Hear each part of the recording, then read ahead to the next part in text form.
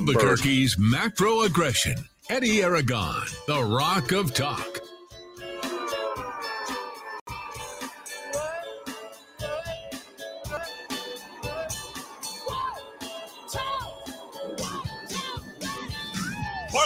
Wednesday afternoon. I'm Eddie Aragon, the Rock of Talk on AM 1600, KIVA, BQ.FM, rockoftalk.com. 550-500 is the number to call here this afternoon. Roku TV, Amazon Fire, and Apple TV. Don't forget, you can always download the apps at rockoftalk.tv and rockoftalk.com and subscribe at rockoftalk.chat.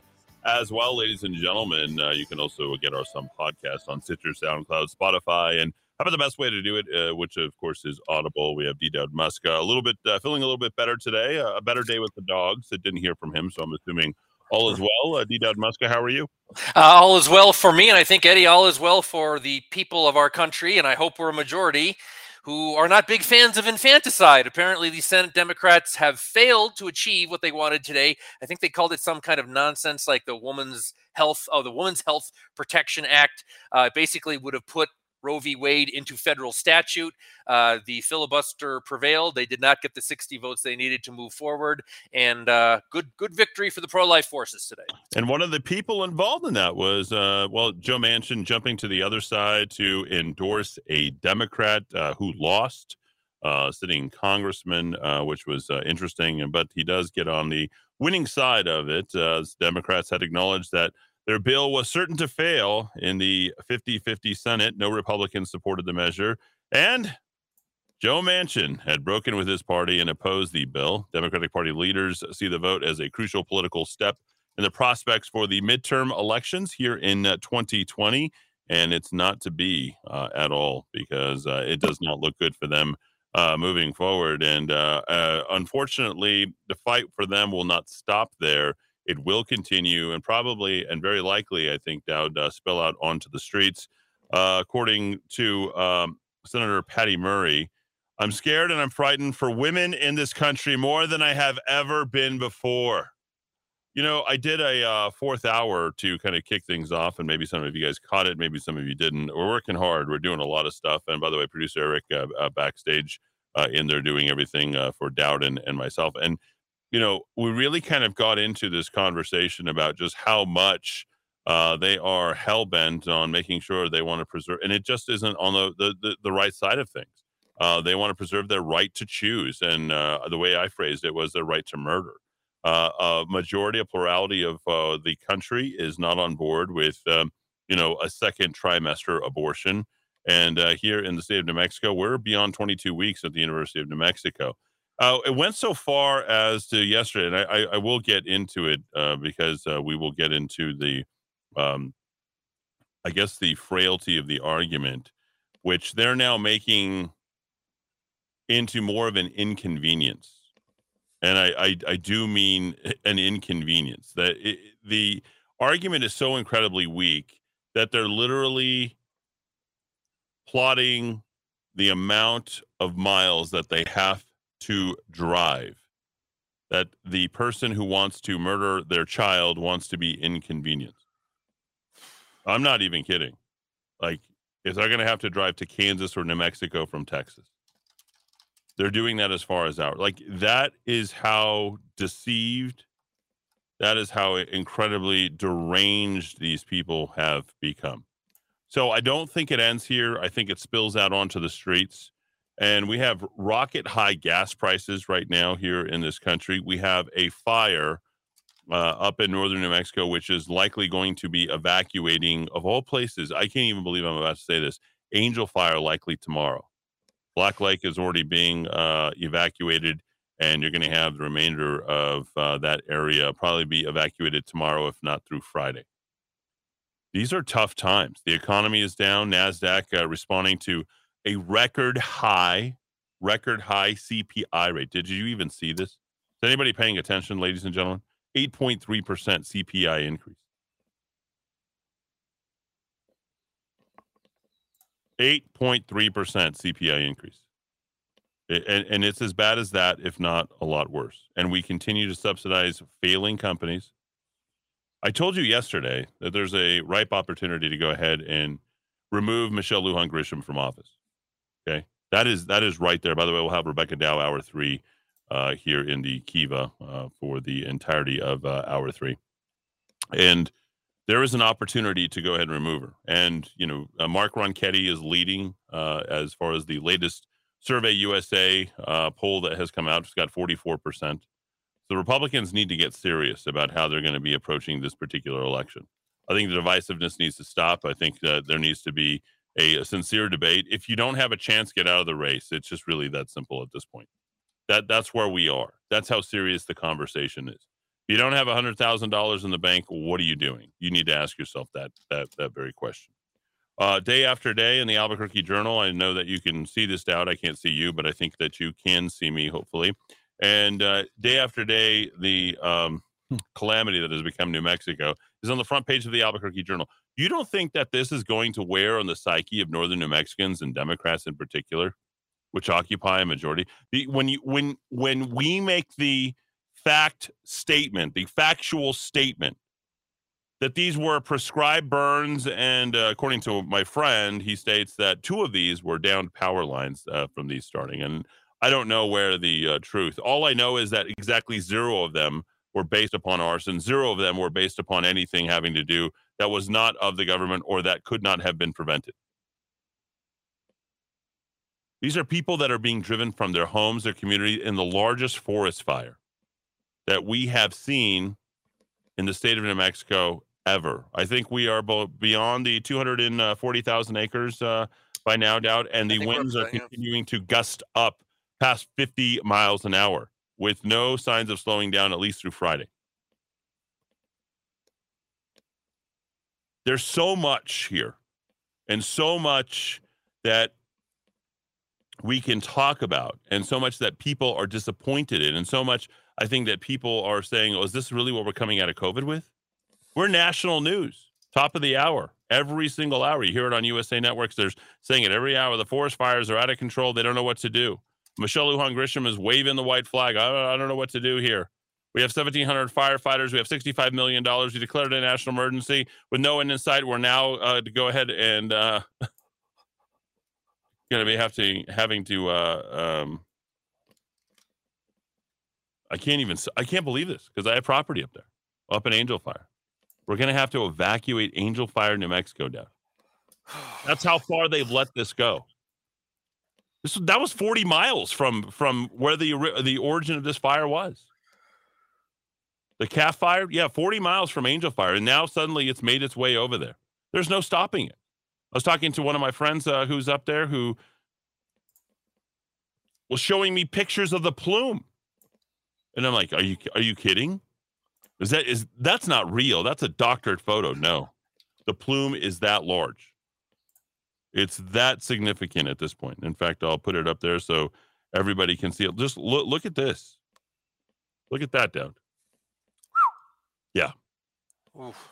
There it is. Look at that. I mean, those are 30,000-foot clouds. Those are volcanic clouds. Volcanic, excuse me. Yeah. Looks like something out of the Philippines. Yeah, really. Exactly.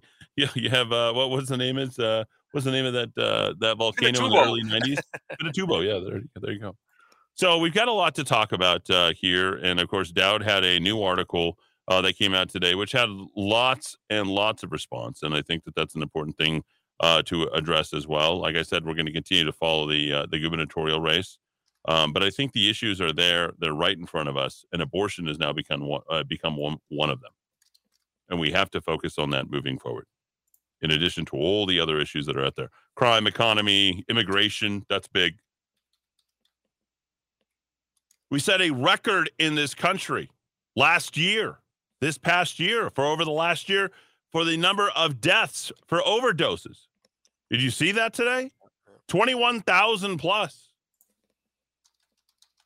Unbelievable number of overdoses here in this country. So we're going to talk about that and a lot more here in the Kiva. Big show up in front of us. And I got to say, I was pretty happy overall, with the exception of one thing. On the front page of the Albuquerque Journal, there's some real journalism going on. Dowd, I'm going to go ahead and bait you a little bit. Look what's on the front page of the Albuquerque Journal right there.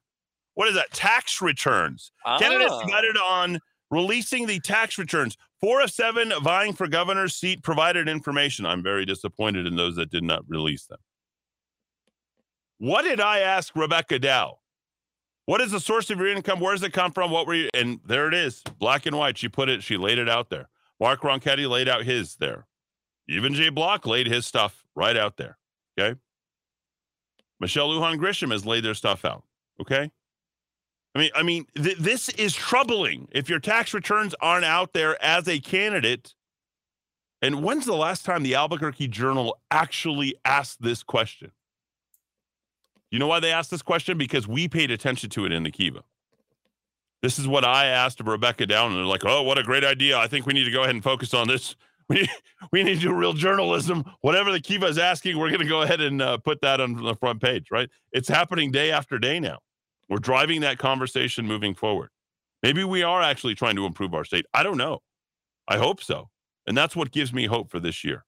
Certainly that. Dowd, I have to, after you going through and me going through what we do every year with our taxes and dealing with all this, I gotta say, this is almost the equivalent of not showing up and doing any sort of fundraising if you're not providing your tax return.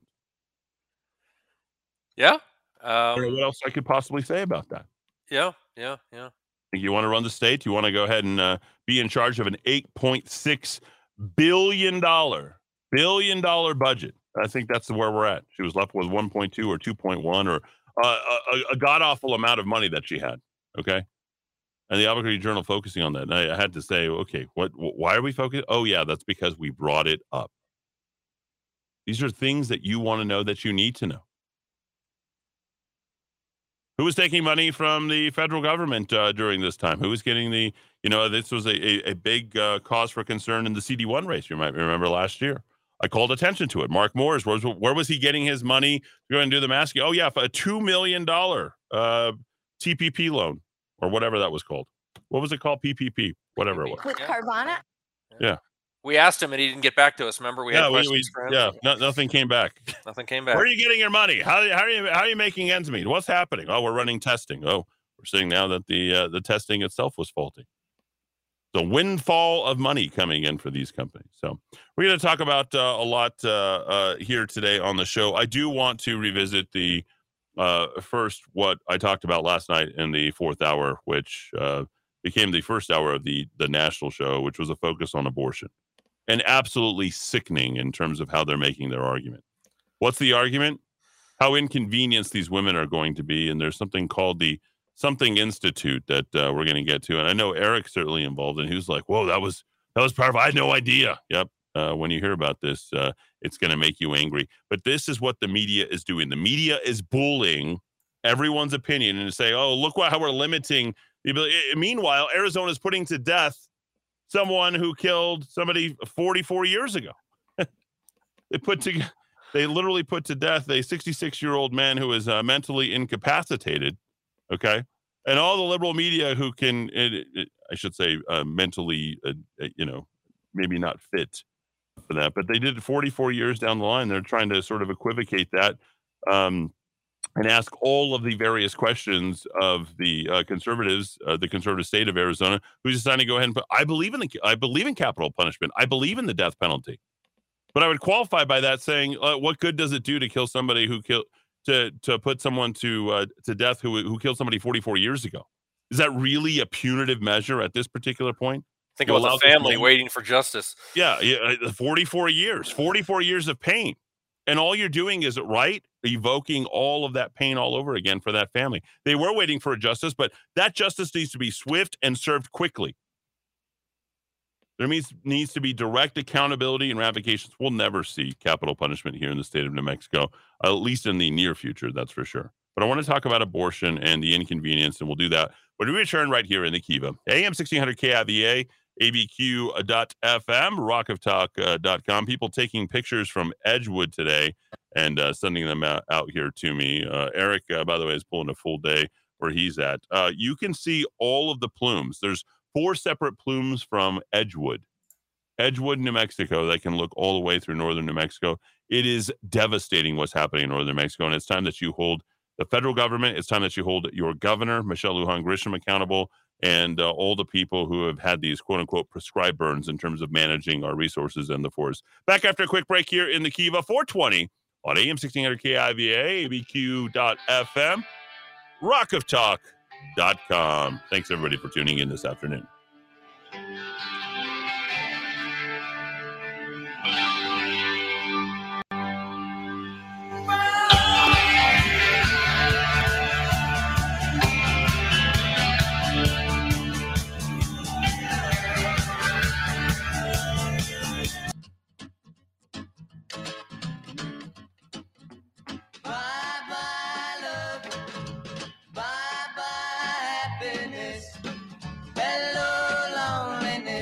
I think I'm gonna cry. Bye-bye, love. Bye-bye, sweet caress. Hello, emptiness. I feel like I could die. Bye-bye, my love. Goodbye. There goes my baby with someone new. She sure looks happy. I sure am blue. She was my baby till he stepped in. Goodbye to romance that might have been. Bye-bye, love. Bye-bye, happiness. Hello, loneliness. I think I'm you can listen to that all day long. It is the Everly Brothers making their debut at the Grand Ole Opry. That's where they did it back in 1957 on this day. Just good music. Okay, let's get into it, shall we? The Guttmacher Institute. And we covered this yesterday. Absolutely disgusting during our fourth hour, but I think it bears repeating, especially for our local audience. And here's how the local band, the local bands, BANS, as I'm coming out of the Everly Brothers, are impacted state by state. So 26 states, according to this, are certain to go ahead and change their abortion bans, okay? What we're going to see, or I said their abortion access, what we're going to see is those red states are going to go ahead and be pro-life. They're going to make those changes, okay? Hopefully it stays 6-3. There's some hemming and hawing, might turn it into 5-4. And once you know that New Mexico, we're not going to change it. We're not about to overturn anything, okay? 26 states are certain or likely to ban abortion. Who are they? Where are they? Well, of course, it's Texas, South Dakota, North Dakota, Montana, Wyoming, Idaho, Utah, Arizona. Tell me if I missed a red state at this point.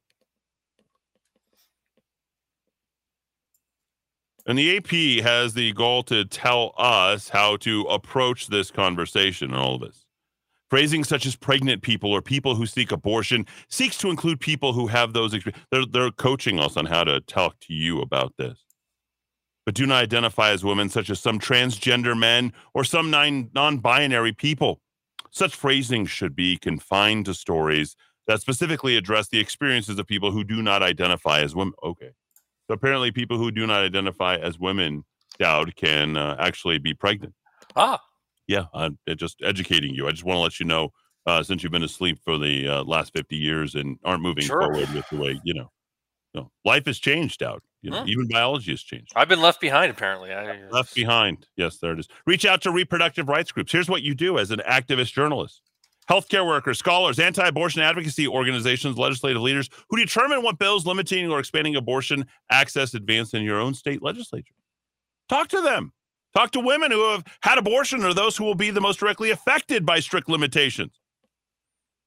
People who aren't on birth control, apparently, and who absolutely and undoubtedly need to go ahead and terminate a pregnancy after they've been pregnant for a month, 2 months, 3 months, 6 months, 9 months. In states which abortion bans that could take effect after the Supreme Court ruling, ask whether exceptions exist for rape or incest. Those evil conservative people. In states where future access is an open question, ask lawmakers on both sides what legislation they plan to introduce and whether legal action is anticipated. What are you going to do to fight on behalf of the women who need this choice? State and local health departments can provide data on number of abortions performed. If the Supreme Court does overturn Roe, minority women will be disproportionately affected by increased restrictions, according to the statistics. Make sure you publish this stuff. Make sure you make people aware of what's going on. And by the way, a responsible group such as the Guttmacher Institute, because Dowd, as their slogan says, good reproductive health policy starts with credible research. Yeah. Well, abortion is healthcare. I mean, we know that. Apparently, yeah, there it is. All right, this is. I couldn't even believe what I was reading. There are little things that irritate me, and then there are things that make me mad. Changing the argument, changing the reference, like getting involved in an unfair fight where reason and accountability are just sort of thrown out the window, and you make up your own arguments, right? Just because you're bothered or bugged, right? And that becomes the overall thing. That's what this is. That's what the Guttmacher Institute has done. And in part of their quote unquote good policy begins, or what is their slogan again? I forget. Good reproductive health policy starts with credible research. Credible research. So they've done the research down. Here it is. Here's what's going to happen with a total ban in Arizona. They've done the increased percentages in driving. The increase in the average driving distance under the ban is 2,175%. Because if it's banned in Arizona, okay, affecting 1.6 million women of reproductive age, their current access to that quote-unquote healthcare is now currently only 11 miles. But if they do a total ban, they're going to have to drive 251 miles. 85% of Arizona women will find their closest proximity to California, 6% to Nevada, 6% to New Mexico, and 3% to Colorado. They have literally told you that it's going to take an increase of 2,175%. Can there be a more callous argument? They're literally promoting travel abortions. How about Utah? 790,000 women, where they likely have probably the lowest, remember, the highest graduation rates, the lowest number of probably abortions, the greatest number of family support. The current time to get an abortion is only 29 miles. What do you do that? Half an hour? That's convenient. You can get that done. No, here's what happens under a total ban. You'll actually have to do a one-way drive of 276 miles or an increase of 837% over the current 29 miles. Where are your closest states with no abortion bans? That would be Colorado and Nevada. That's the inconvenience, because good reproductive health policy begins with research. How about Texas? This is what really got me. Yeah. All of Texas under an abortion ban in Texas will all be coming to New Mexico.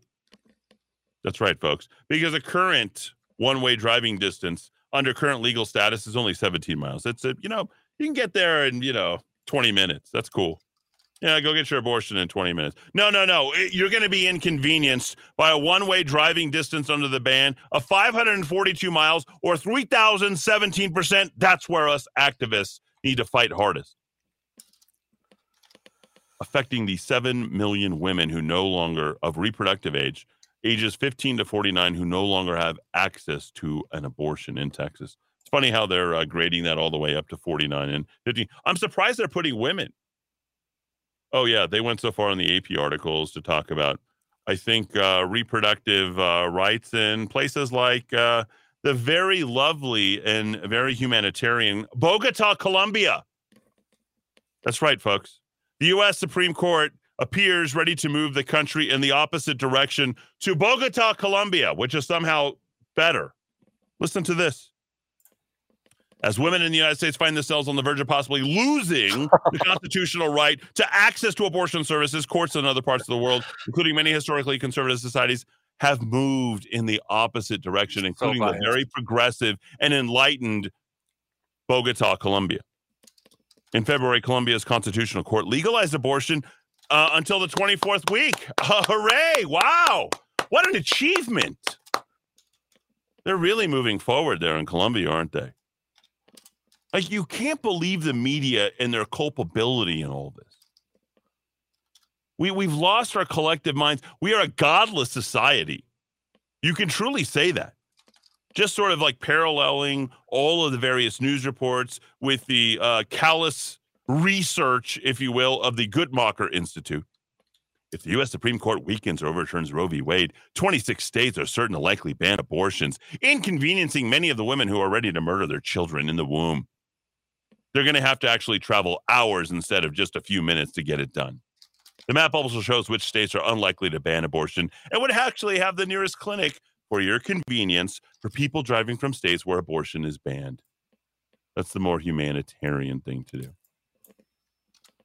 These are the same types of people who have the same frame of mind that said, oh, yeah, this guy who murdered this 3 people, or in this particular case today, 66-year-old guy who actually murdered 44 years ago when the woman was 21 years of age, they would tell you that we don't believe in capital punishment. We need to have understanding and compassion for criminals, and the rehabilitative nature of our justice system needs to be installed and supported. This is ridiculous.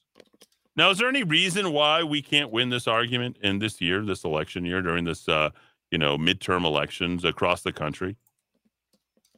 This defies every, I think, good sense about it, because if you had parents, as I stated, if you actually have parents who didn't believe in abortion, which you do, every one of you just can all agree with that, then you'd be here, and you are.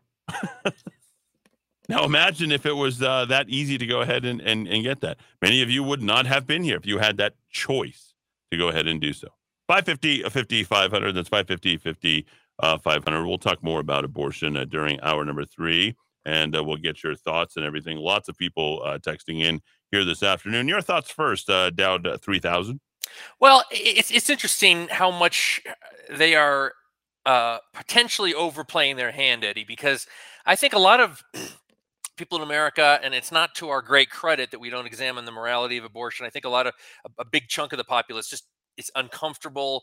It makes them uncomfortable. In America, we like to do our own thing. And if I can't have any direct relation to that, and it's female reproductive stuff, just who cares?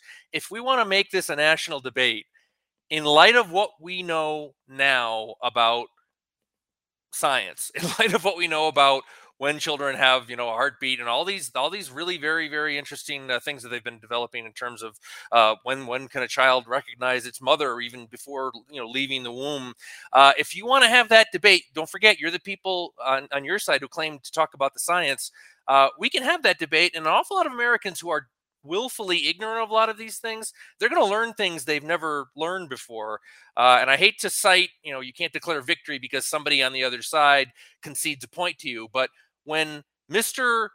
Lifestyle Liberalism, Bill Maher himself, is dropping facts on his audience in California, as it relates to restrictions on abortion in Europe, and many European countries doing more to protect unborn life than America, at the same time that he says, but Europe's secular and enlightened and they believe in science.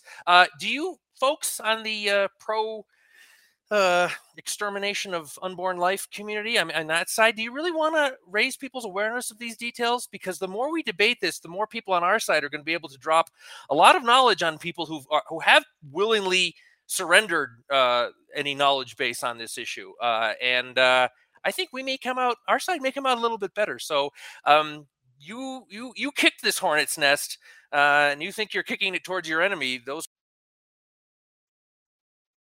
hornets may come back and attack you.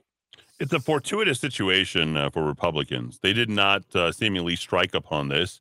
In fact, it's I would even go so far as to say it's dumb luck at this point that they wanted to raise this and release this. I don't think anybody sort of played it out in terms of backfiring, but I think the hubris is incumbent, or I should say innate, not incumbent, but innate within the left, Dowd. They really did think that this would, galvanize their base, get them to motivate and move. Yet what's actually happening is the conversation is happening in faith-based communities, of which many people in the progressive left are also part of. And they're questioning, hey, maybe I wouldn't be here if my mom actually had the type of choice that she had. In fact, there's such an AP article that has come out talking about exactly the Christian corners of this country. Many members of the minority faith that don't prohibit abortion fear the religious freedom will be infringed upon. Nobody's fearing that. That's not part of the mainstream conversation. No one feels like their faith is being infringed upon at this point because it's the preservation of life. That's what's going on. Polls show a majority of Americans support abortion right. Polls do not show that. That's false. That's fictitious. That's being pushed by a liberal media that's out there that is hell-bent on trying to change your opinion. See, this is what it was called by, we're going to go ahead and create the polls where no one's educated, and that's something that we haven't debated for nearly 50 years. That's what we're at. That's where we're at right now. We have not debated this, okay? And now we get to debate it in a year where everything else is seemingly coming apart, right? Doesn't make a whole lot of sense. So the Republicans are striking on some dumb luck because they, and we're going to get into this as well, in terms of getting together, and those Republicans, I should say, that are getting together with Democrats and talking about how they want to support the war in the UK, in Ukraine, and support the Ukraine, and they find themselves in bed together with a number of Democrats, will not find themselves in bed together on this particular issue. And I think that again is fortuitous and dumb luck for the Republicans, and it's just the type of thing that we need.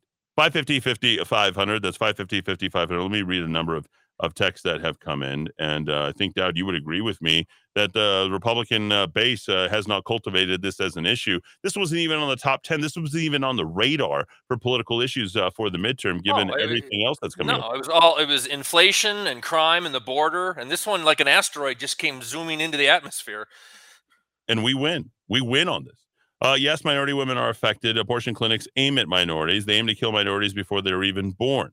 They're racist. I think it's better to persuade women to give birth than prevent abortion. I agree with that as well. Women, please nurture life. We need change how we speak about pregnancy. We need change to say she is with child, carrying your child. She is not pregnant. Eddie, these are companies, according to Breitbart article, that will, quote, grant reimbursements for healthcare-related travel expenses for their services. One of them actually includes Elon Musk's company, by the way. Yeah, Tesla. Yeah, for all you conservatives who are jumping on board with the free speech and Tesla and all this stuff, understand who Elon Musk is. Grant reimbursements for healthcare-related travel expenses for services not available in their home state, including those related to reproductive healthcare and abortion. The list includes Amazon, Citigroup, Yelp, Uber, Lyft, Match Group, Salesforce, and Levi Strauss, as well as Tesla. Will New Mexico be their destination for abortion tourism? Absolutely.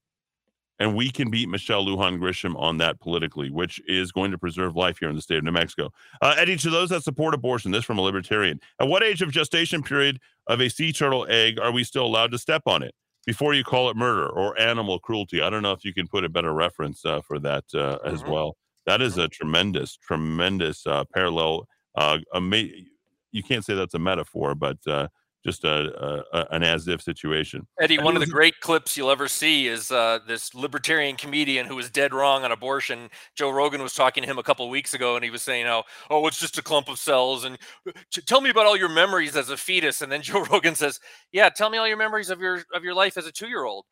Just because you don't remember that doesn't mean your parents had a right to kill you. It really, and he shut the hell up. When these people are put in their place, when they're exposed with their weak arguments, they really have nowhere to go. All right, good, Joe Rogan. I would like to hear that. That's a really good argument. Was it Blue Halo that was supposed to come here and then collapse? They're back. My son got offered a bucket of money to work for them. They bought buildings. He's part of a startup. For your information, Wyoming and Central currently, APD, CSI tape, ambulance leaving, no lights or sirens. I'm pregnant. No, wait, false alarm. I burped. Okay, this guy's all over the place, but good text nonetheless. Truly all praise and glory to God that this latest demonic attempt by Schumer and his ilk to expand abortion in this country has failed. She's not failing. She says has failed. I think that's the perception right now. The read on this is that it has failed. And that's why they're trying to stack the courts. That's why they tried to do in the Senate what they tried to do today, and they weren't able to get it done. But keep praying, Eddie, because these demonic people have no intention of stopping. They don't. They're going to take to the streets. The most honest statement any person should acknowledge about abortion, whether or not you support it, has always been a simple one in my mind. It's either you or me, kid. And finally, I like that. Wow. And finally, I got a map of all the burns in northern New Mexico. It's as bad as that, if not a lot worse. From the Apache Mesa to the Ortega Mesa, right onside the Riviera Mesa, this thing is expanding and fast, 50, 55 mile an hour winds currently in northern New Mexico. It does not look good. So fire maps, these are all from something called inciweb.nwcd.gov. And I will send this on if Dowd hasn't already received it. Back after a quick break here in the Kiva on AM 1600 KIVA, BQ.FM, rockoftalk.com. We appreciate everybody tuning in here on a beautiful Wednesday afternoon, hump day. More talk when we return. Stay tuned. In this dirty old part of the city where the sun refused to shine, people tell me there ain't no use in trying.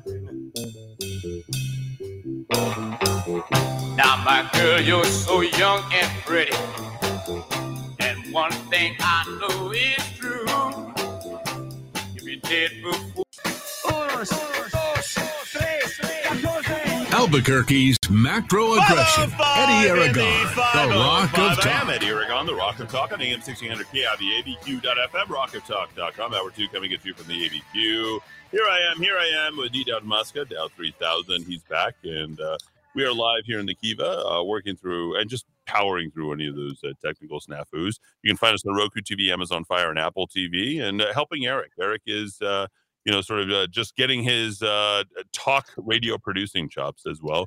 After being a Cumulus and never getting an opportunity at the board, he gets one here, and he's doing a great job. He just got to learn a few things here and there, and he is absolutely on fire as usual.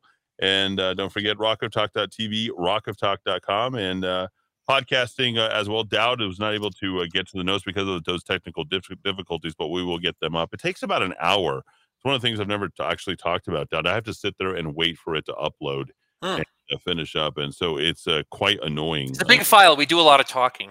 Yeah, we do a lot of talking, as Dowd does, and he does a lot of writing as well. We were about to get to that debt doomsday before we got sidetracked, and I went into the total square mile of the forest fires, which is absolutely devastating northern New Mexico. But Dowd, you've got the debt doomsday article, lots of response from our listeners and the people who subscribe directly at rockoftalk.chat. Take it away. Yeah, it's interesting to get such a quick reaction. Sometimes what I write takes a little while for people to digest. I think this one is a little more easily understood because when you trot around a term like $30 trillion, and that's how much the federal government is in debt. You're probably not comparatively in that much debt, ladies and gentlemen. You've probably been fairly responsible fiscally, financially in your life. That's not what the federal government has done.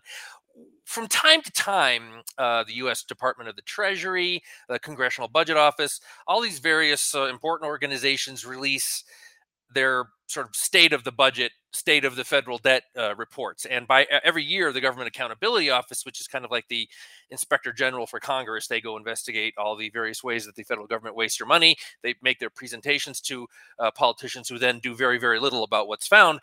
They have to report on the nation's fiscal health every year. So in May, they release their annual report. And as financial reports go, this one's kind of short. It's only 58 pages. I think the financial report of the U.S. government every year that comes out from the Treasury is, 300 or 400 pages, which I've read through only one of those one time. It's a very interesting document. But this is kind of a highlight that the GAO does. Again, only 58 pages. I don't encourage you to read the whole thing. What I call the money paragraph, and I'm going to read it word for word because it's very simple and undeniable. Quote, the federal government faces an unsustainable fiscal future. At the end of fiscal year 2021, debt held by the public was about 100% of gross domestic product. And I'm going to pause for a moment. Okay. It was 100% of gross domestic product at the end of fiscal 2021. Listen, this, if you remember nothing else today, remember this. A 33% increase from fiscal year 2019.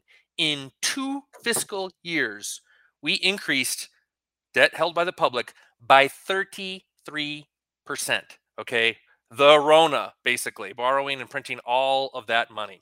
Projections from the Office of Management and Budget, that is the president's financial bureaucracy and the Department of the Treasury, the Congressional Budget Office, and the GAO all show that current fiscal policy is unsustainable. It's funny when I hear environmentalists talk about sustainable this and sustainable that, while they have no knowledge that our fiscal path is completely unsustainable in the long term. Debt held by the public is projected to reach its historical high, the World War II high of 106% within 10 years, and continue to grow at an increasing pace. And this is the final sentence of the big money paragraph. This ratio could reach 217% of gross domestic product by 2050. And before you think, oh, who cares about 2050? That's kind of not that far away. It's we're not talking the year 3000 here. We're talking 28 years from now. 28 years ago, we were talking about grunge music and Kurt Cobain. That wasn't that long ago. Absent any change in fiscal policy, and I guess that's the key question. What are the changes going to be in fiscal policy? So, as much as people who rail against the Bernie bros will say, oh, corporate taxes aren't high enough, and people on the right will say it's illegal aliens.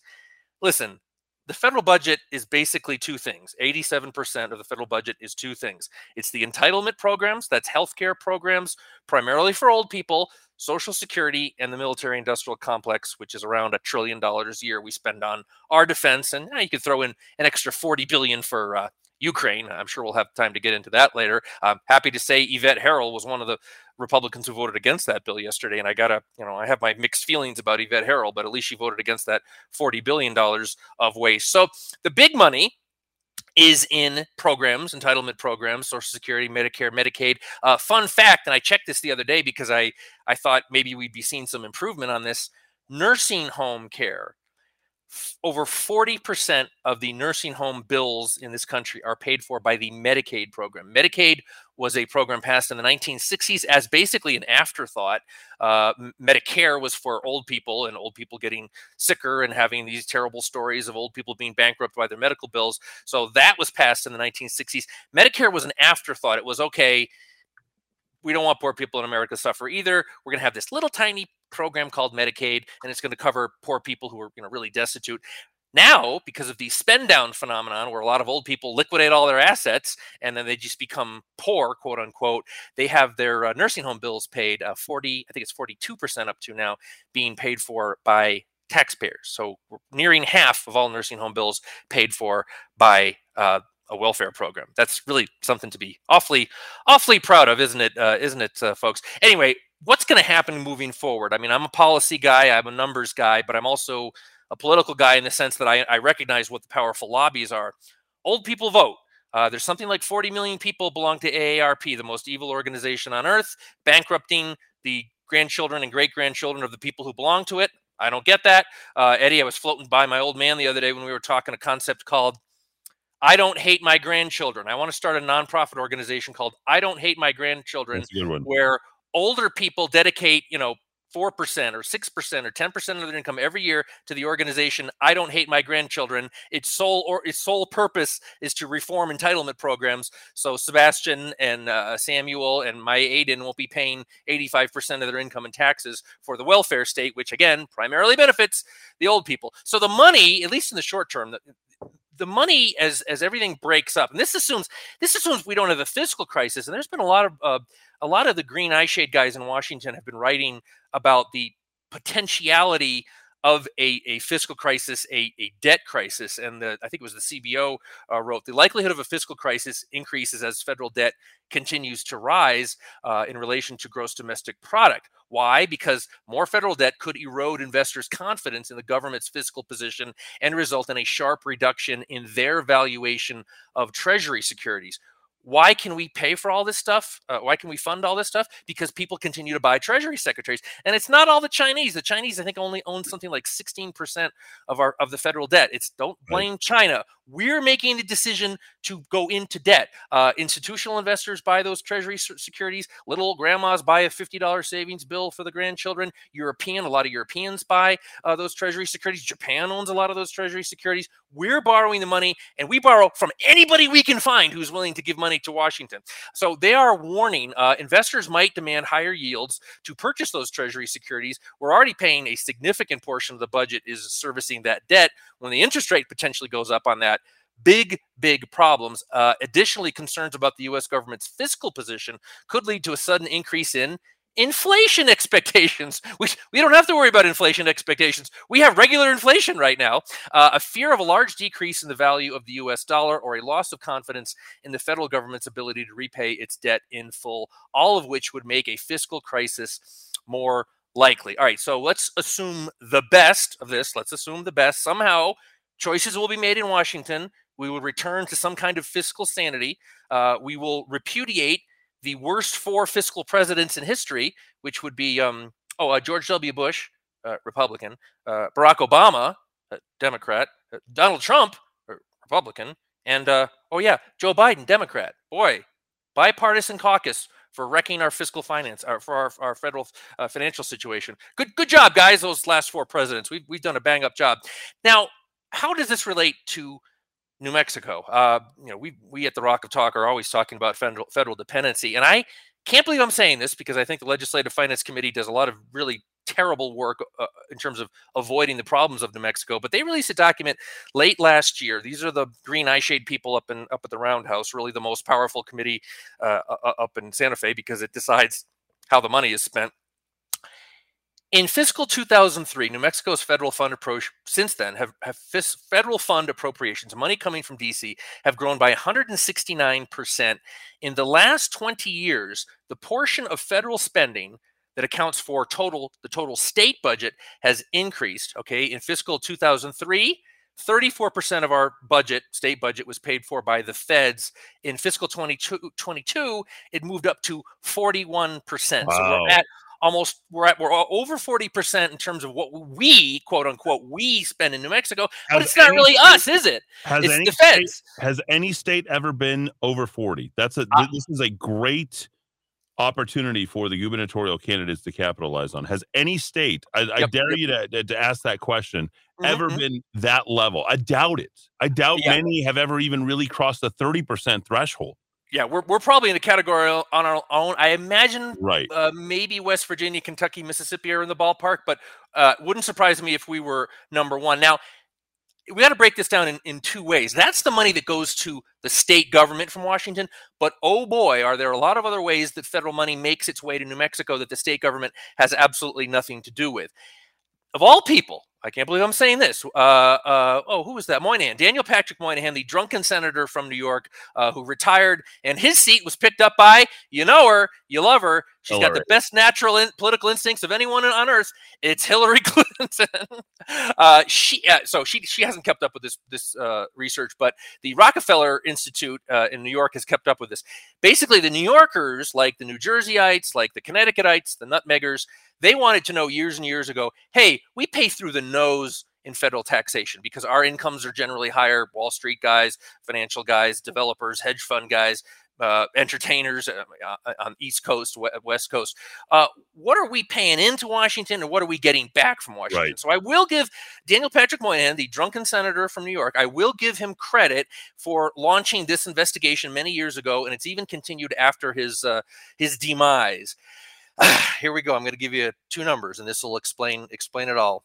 On a per capita basis, now I have not looked at the last 2 years because the coronavirus spendathon has made things just, cuckoo crazy. So I looked at 2019, the last fiscal year before all insanity broke out even more than normal. Per capita, for every person in New Mexico, $6,738 was sent to Washington. Now that is everything. That's corporate taxes, that's income taxes, that's excise tax, federal excise tax on cigarettes and gasoline and all that. So that's the money we sent per person, $6,738. What we got back that year per person was $15,682.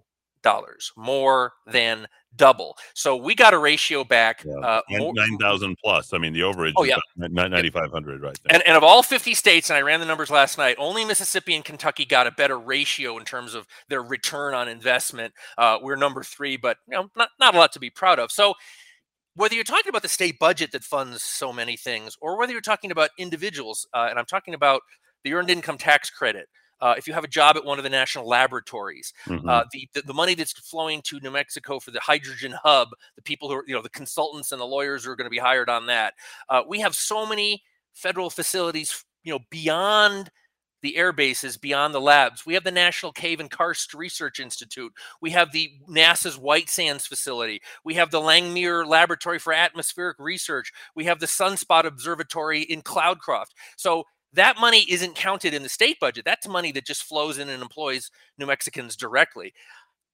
What do you think is going to be cut if AARP is far and away in terms of just blowing every other lobbying group out of the water? The most powerful, 40 million members, I think, or up to almost 40 million members. What's going to be cut last in the federal budget?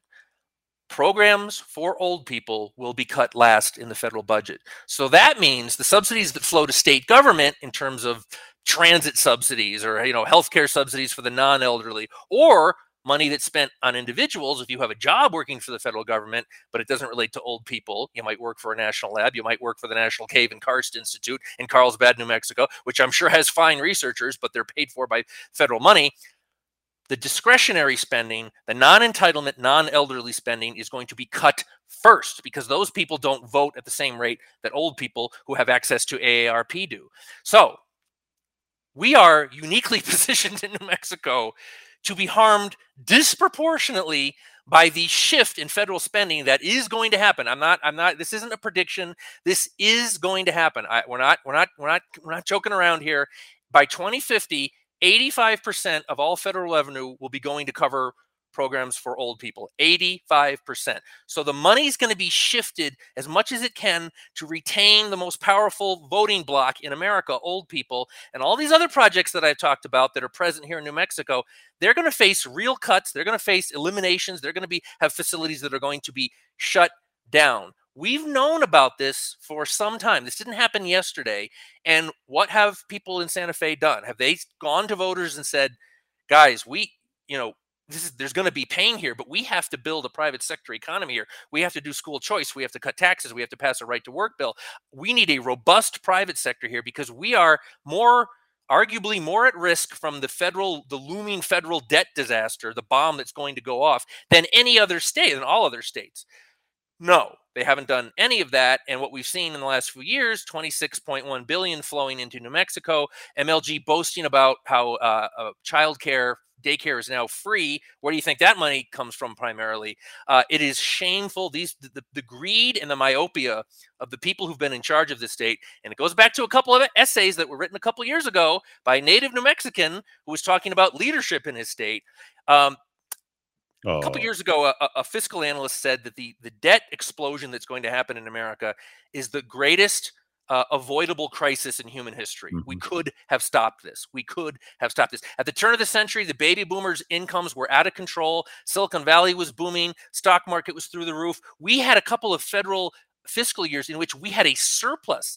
We could have seized that moment. Bill Clinton, George W. Bush, we could have seized that moment, set aside money to take care of the old folks, shifted away from the entitlement state, and we could have avoided this. Now we're sitting on $30 trillion in debt, the 4 worst fiscal presidents in American history, all in a row, bing, bing, bing, bing. And New Mexico's future, Eddie, part of me has always said Idaho might be the place for me. I fear for the future of this state. It's so exposed to the federal debt bomb, and no one wants to talk about it. We talk about it. You can read all about it at rockoftalk.chat. I think one of the things that we can, great job, Dowd. I think one of the things that we can do is sort of take a couple of lessons from Vladimir Putin and focus on the resource-rich riches of any state. Certainly, Greg Zanetti has been speaking about that. But any of the gubernatorial candidates can pick that up and then just talk about how we can basically apportion that to the rest of the world instead of us being a net taker. Back in 2014, I forget the name of the author, but It happened in subsequent years in Forbes magazine, talking about a debt spiral state. Yep. The debt spiral state is New Mexico. More takers than makers. The takers usurped that. I think we got up as high as a 1.42 for every $1. So $1.42 was spent on New Mexico versus the dollar that's coming out. That's unsustainable. But that, to Dowd's argument, it's making us more and more exposed to the potential calamity that should befall us if we default on our debt, which we will. Dowd is making the claim right now that before 2050, that states will have to be self-sustaining and support themselves. We can only do that if we switch to a resource dependent as opposed to government dependent type economy, which would encourage private investment of things to mine and pull things out of the ground, in addition to all the various other things that we get. I know that people can even export if you wanted to go so far. I don't recommend it right now, even though we're investing and subsidizing millions in it, subsidizing and exporting solar energy, which makes no sense. But, certainly they're investing in that. At least that would be preferable to us deciding that we're going to wait for the government to continue to bail us out. They're shutting down coal plants, and energy is certainly one of those things that New Mexico can offer. And, I think as we look and stare down the barrel of this midterm election, that's coming in, these are important issues to pay attention to. And the opportunity exists for us as long as we can preserve the argument in a public sphere. The news media is not going to do that for you. 4, 7, and 13 are not going to go ahead and talk about, our advantages. And we can put this in very simple economic terms and talk about comparative and competitive advantages.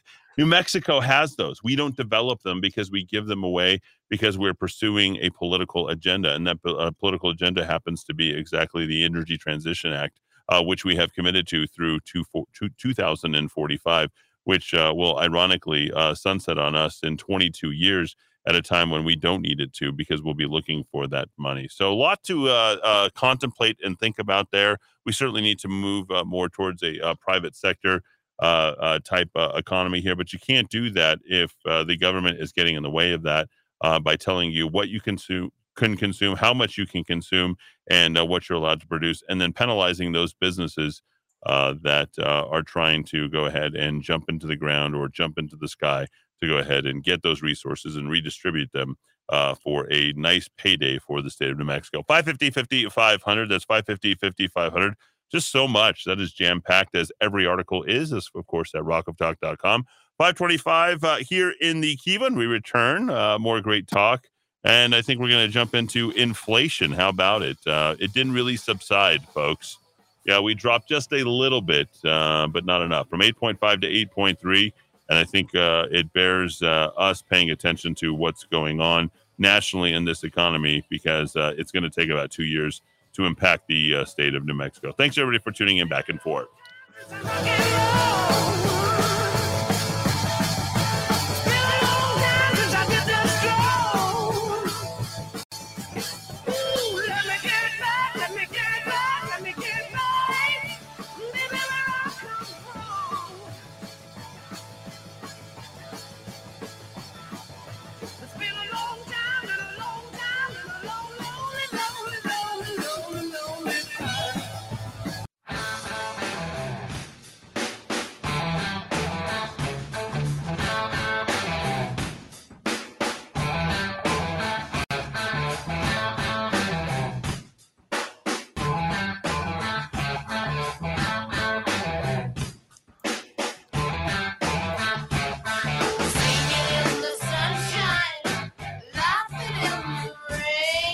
.31 here in the Kiva. You gotta love a little Led Zeppelin here. Well, I think that one, what is that, the ocean? I think, if I'm not mistaken, that's in. Well, it feels like an ocean of inflation that is coming in.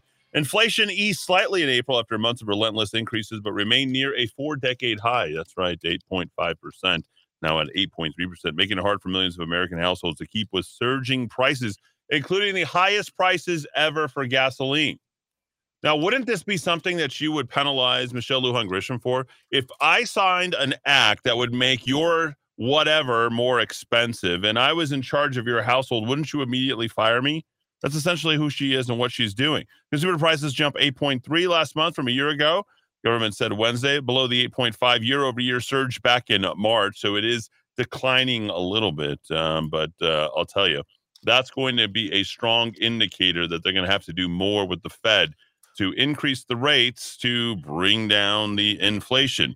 Wednesday report contains some cautionary signs, and The Economist is just putting this up. What is behind America's stock market plunge, and how painful will it be? Very painful, and what's behind it? Joe Biden and the Democrats. That's what's behind it. Excluding the volatile food and energy categories, so-called core prices jumped twice as much from March. The core prices jumped twice, okay? Now, we're just taking, when we look at the inflation, we're talking about the overall number. We're talking about the consumer price index, the basket of goods, if you will. The increases were fueled, okay, so core, by spiking prices for airline tickets, which, by the way, just over the last couple of days have started to come down, and come down in a hurry. Spirit Airlines flying out of New Mexico going forward. If you looked at the price of tickets, like from here to Vegas, for example, I think you can buy 6 tickets from Spirit Airlines beginning August 3rd for the price of 1 round trip ticket if you were to try and buy to jump on there tomorrow. That's how expensive it is. It's like a $700 round trip ticket. So Dowdy, I know you're going to I'm trying to lead Dowd on here, with drive his money, if you will. Dowd, you want to get your airline tickets beginning August 3rd from Spirit Airlines instead of Southwest Airlines. I know we all have a brand recognition and thinking, but honestly, it's a seat, it's a plane, there's gas, and it's got to leave and land. And I know you're a little bit of a nervous flyer, as most people are, by the way. Did you know you're in the majority, Dowd? Oh, I always assumed I was in a small minority. Wow, no, really? Not for plane. You've got a majority of people who are on planes that are pretty nervous about going. The nervous Nellies are in the majority. All right. They are, absolutely. Just look at when you have turbulence. Recently on a trip back from Washington, D.C., and then from Phoenix to Albuquerque, hitting a little bit of turbulence. It was like, I was like, whoa, what's going on? Is this a rough flight? Oh, the flight attendants are going to be getting up. We're gonna stay seated. Even the flight attendants themselves are pretty nervous. So here it is. Core prices jumped twice as much from March to April as it did in the previous month. Spiking prices of airline tickets, hotel rooms. Hotel rooms have started to come down already. They're already gearing up to react. It's a lot of what we talk about in economics is, I know Dowd knows this, but elasticity. Oh, I love that. Elasticity. It feels like a Schoolhouse Rock type of rhyme. And new cars also coming down. You know what else has been coming down for the last 6 months? Used cars. You remember the year-over-year numbers in the used car stuff? Pretty crazy, right? Apartment rental costs also kept rising, and actually apartment rentals are continuing to rise because of the cost of constructions and the lack of the availability for capital coming from major banking institutions. So, according to Eric Winograd, there's still a long way to go before inflation returns to more acceptable levels. So, what he's telling you is that there's going to be a hike in interest rates at least 4, maybe 5 times. They're going to continue to hike interest rates until we get to an inflationary number. Mark my words, of 2% or less. Okay? You will continue to see a hike in interest rates. Mark my words, until we get to 2% or less. Dowd, I know always know that you're keeping track of everything that I say, and that's you've been right so far, Eddie. And the last time we killed inflation, that was Paul Volcker in the early '80s. I was a little wee lad, wee Irish American lad. I didn't know what was going on when I was 7, 8, 9, 10 years old, Eddie. But they had to drive those interest rates up, and boy, it caused a lot of pain. But at least it broke the back of inflation. But if we have to go through a process like that again, it's going to be hurtful. One of the things that I think your governor should be doing right now, she's a Democrat. She has an agenda and a policy driven. Best thing that she could do right now is give people an income tax holiday. So for the people that owe them, and businesses that owe them, and various other people that owe them, based upon the windfall of money that's coming from the federal government, I believe you said $26.1 billion. Yep. I think it's, I thought it was a little bit higher than that, but regardless, 26, 27, tomato, it's a lot of money that's coming in. And we need some reprieve and relief, and we need to brace, right? As you would on a crashing plane, Dad, right? Do you know the brace position in a crashing plane is? It's where you have basically full, okay, let me fill you in just in case. I know where you're going. That's where we're going. We're about to hit the turbulence from 35,000 to 20,000 feet, and you're going to feel all sorts of stuff. In fact, let's go over the, since we're talking about, we'll talk about 40,000 feet or 40-year highs and lows. Let's go back all the way to a 40-year high, okay? People are like, well, it hasn't been this high since blah, blah, blah. It's like, well, how do we know that? Well, because there's actually people who track this stuff going all the way back. It's called the U.S. Bureau of Labor Statistics, folks. By the way, Mauro Batali acquittal today. Yeah. I didn't even know he was still around. The ugliest shoes known to man, also known as the Crocs, is what he's known. He makes a great Peniella vodka, as well as a vodka gnocchi, which is amazing. I love gnocchi. I don't look like I love gnocchi anymore, though. That is pretty good. So I do like that. Okay, so 40-year high. Not since let's see if we can get here. Come on, baby, let the good times roll. They were not rolling very good during President Carter, one of the worst presidents in the history of our country, and I can't seem to get it. Okay, here we go. The very beginning, we were at 11.8% in January in 1981 when one President Ronald Reagan assumed office. Okay, let's just track it throughout the year. By December of that same year. Okay, because we're trying to track to see how far it's going to come down. This is the pain threshold. Okay, we have it called a misery index. In economics, we studied it. What's the misery index? The compounding of inflation coupled with unemployment. Anytime that it's over 20 together, that means if you had 10% inflation and 10% unemployment, you would be looking at complete and total misery. That's the misery index. Okay, that's why they refer to it as that. Look it up. What's really cool about this right now is we don't have a whole lot of unemployment. The labor market's very tight. Well, what did we hear today? It's kind of curious. We're starting to hear the very first inklings of layoffs. Anybody know why we're having layoffs? Because businesses can't keep up with the cost. Now, just look up layoffs in the U.S. And the big one today was Carvana, 2,500 employees. How many employees does Carvana have? And let's just look at that as an overall proportion. They probably have, what, 12% of its workforce. Okay. 12% drop in workforce. Okay. That's a chunk. Okay. That's a chunk. Let's just grade that against everyone who's competitively looking at their books. And let's say you decide that you want to go ahead and lay off 10% of your workforce, compound that against the current unemployment rate nationally, which is what, 3.7%, I think is where we're at. Is that about right? Mm-hmm. 3.7 on top of the 10% in a real number, right? We always talk about real CPI, real numbers, and what it actually would be in today's numbers, not 3 months ago, right? Because you have a lagging indicator. So what you're going to see between now and probably midsummer to late summer is a whole slew of layoffs, and it's going to be bumpy, okay? We're flying over. There's forest fires, big gusty winds. You have cross wind as you're approaching Denver, and you're going to reach some turbulence. We're going to have some tough bumps. That's what you're basically going to be experiencing between now and the end of the summer. Okay. How does that play politically? Plays well for Republicans. Okay. Because now we get to hang this all in the Democrats' head. Democrats are in control of everything. I was talking to a friend earlier today, and he was just like, laying it down. It's like boom, ba boom, ba boom, ba boom. Hit those notes all the way.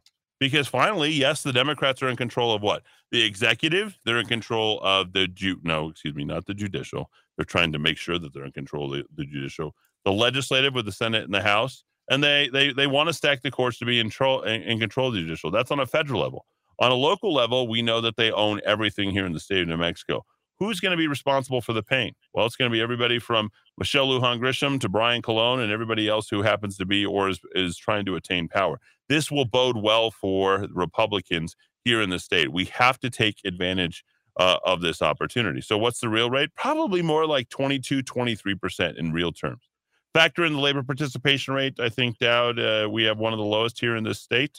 Across the country. What, 53%, I think, is where we're at. I think West Virginia is still leading the way, correct? Yep. Yeah, like 50%. Yeah, West Virginia. I think we're not worse, but we're close. We'll talk about West Well, Virginia. Eddie, just before we leave Carvana, I've been clicking around here. Yeah. Not so much catastrophic layoffs, but there's an interesting piece on CNBC about how tech stocks are getting more battered than any other stock in this sell-off. Down again today, 3.5. Meta has announced it's pausing hiring. Oh. Amazon may be doing retrenchment. They actually used the word quote unquote, overstaffed because maybe they staffed up too much during the Rona because everybody was home ordering from Amazon.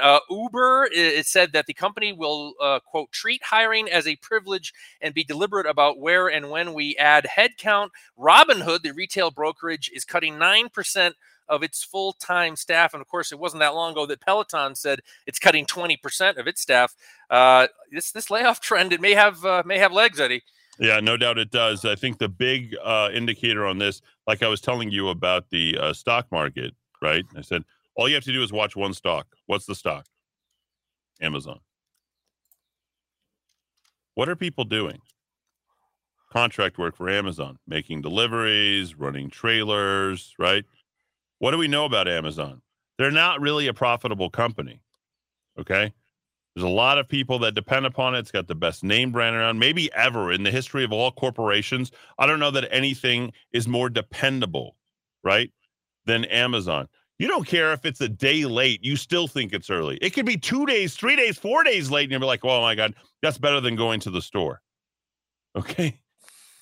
What have you seen over the last 6 months to a year in Amazon? The crushing of small business. Where have you seen it? What has happened? These small business competitors, and there's a million, shop for any product, and they're all shopping them, of course, on Amazon. They decided, okay, we're going to throw up our hands. We're going to continue doing what we're doing, but we're going to go ahead and put it up on Amazon. They're slashing prices. You can literally shop around like you're in, sort of a bin store, a value bin store, where you're like, oh, they're selling it at 15%. Now you're selling it at 20%. 20. I was looking at pillow shams last night. Yes, no, not for my new Eddie. Eddie is trying to like dress up his place, and he's looking for pillow shams. And no. I'm just kind of that way. Okay, I just like looking for stuff. Oh, greatest Curb Your Enthusiasm scene of all time when the kid makes the pillow sham with an inappropriate symbol. By the way, you want to see that episode. What season? What, season 6? Yeah, midpoint, I would say. Yeah, I think it's got to be, because those would be the ones I missed. Well, Larry was dating a girl. Her son was, let's say, festive, and Larry bought the boy a sewing machine. And he was very excited that he was going to be making the Dorothy costume from the Wizard of Oz. Yeah. And Larry didn't get a lot of loving after that because the boy's mother was in deep denial. And then Larry taught the child all about Hitler and a particular symbol associated with Hitler. And the child went on completely oblivious, went on to produce some swastika pillow shams to give out to people. Yes, he was just making a Native American symbol, don't you know? The last funny man in America, Larry David. No, the last honest man in America as well. Besides, I think what we talk about here. But I think this is important. If you pay attention to the Amazon stock and you look at what they are doing, and once you see that they have a massive number of layoffs, and let's not forget to factor in what has Amazon been up against: unionization. Could there be a worse time right now, Dad? And you're a big right to work guy. Could there be a worse time right now to unionize? I mean, it's an embarrassment of riches for the gubernatorial candidates, right? Like, if you literally get to, here's what you get in 2022. You get a gubernatorial candidate who's going to fail on every argument in Michelle Lujan Grisham. She's responsible for all the rest of the governors across the country, including on the COVID response, right? Yeah. I mean, how do we not win? We can convert half of the Democrats probably at this point. I mean, it could be that exciting. Eddie, it's so bad. We're into May. So far this year, no Rolling Stone puff profile, no Washington Post interview, no fawning New York Times coverage. There you go. So a different year for MLG. There it is. There's certainly that. Yeah, remember Poor that girl. big puff? Remember that big puff piece back in May? I think it was May 15th, 2020, in the Rolling Stone, where they had that. All right. So very quickly, let me tell you how this is going to go metrically, and we're going to skip ahead. Sort of like, let's do 2 years by 2 years. December of 81, it only declined about 3% to 8.9%. Then all of a sudden, Ronnie, what did Ronnie get? Yeah, Ronnie went down to 2.6% in August of 83. That took 2.5 years. What's 2.5 years from now? Yeah. Yeah. Uh-huh. A momentous occasion. Presidential election. What was that? What did they say? It's the economy, stupid? Yeah, it's going to be the economy for the next 2.5 years. Let's move it ahead to April of 86. We went down as far as 1.6%. And it went down as far, during Reagan, 1.3%. And then it didn't vault back up again till over 5% until, we're not going to raise taxes, right? That, of course, was George Bush back in May of 1990.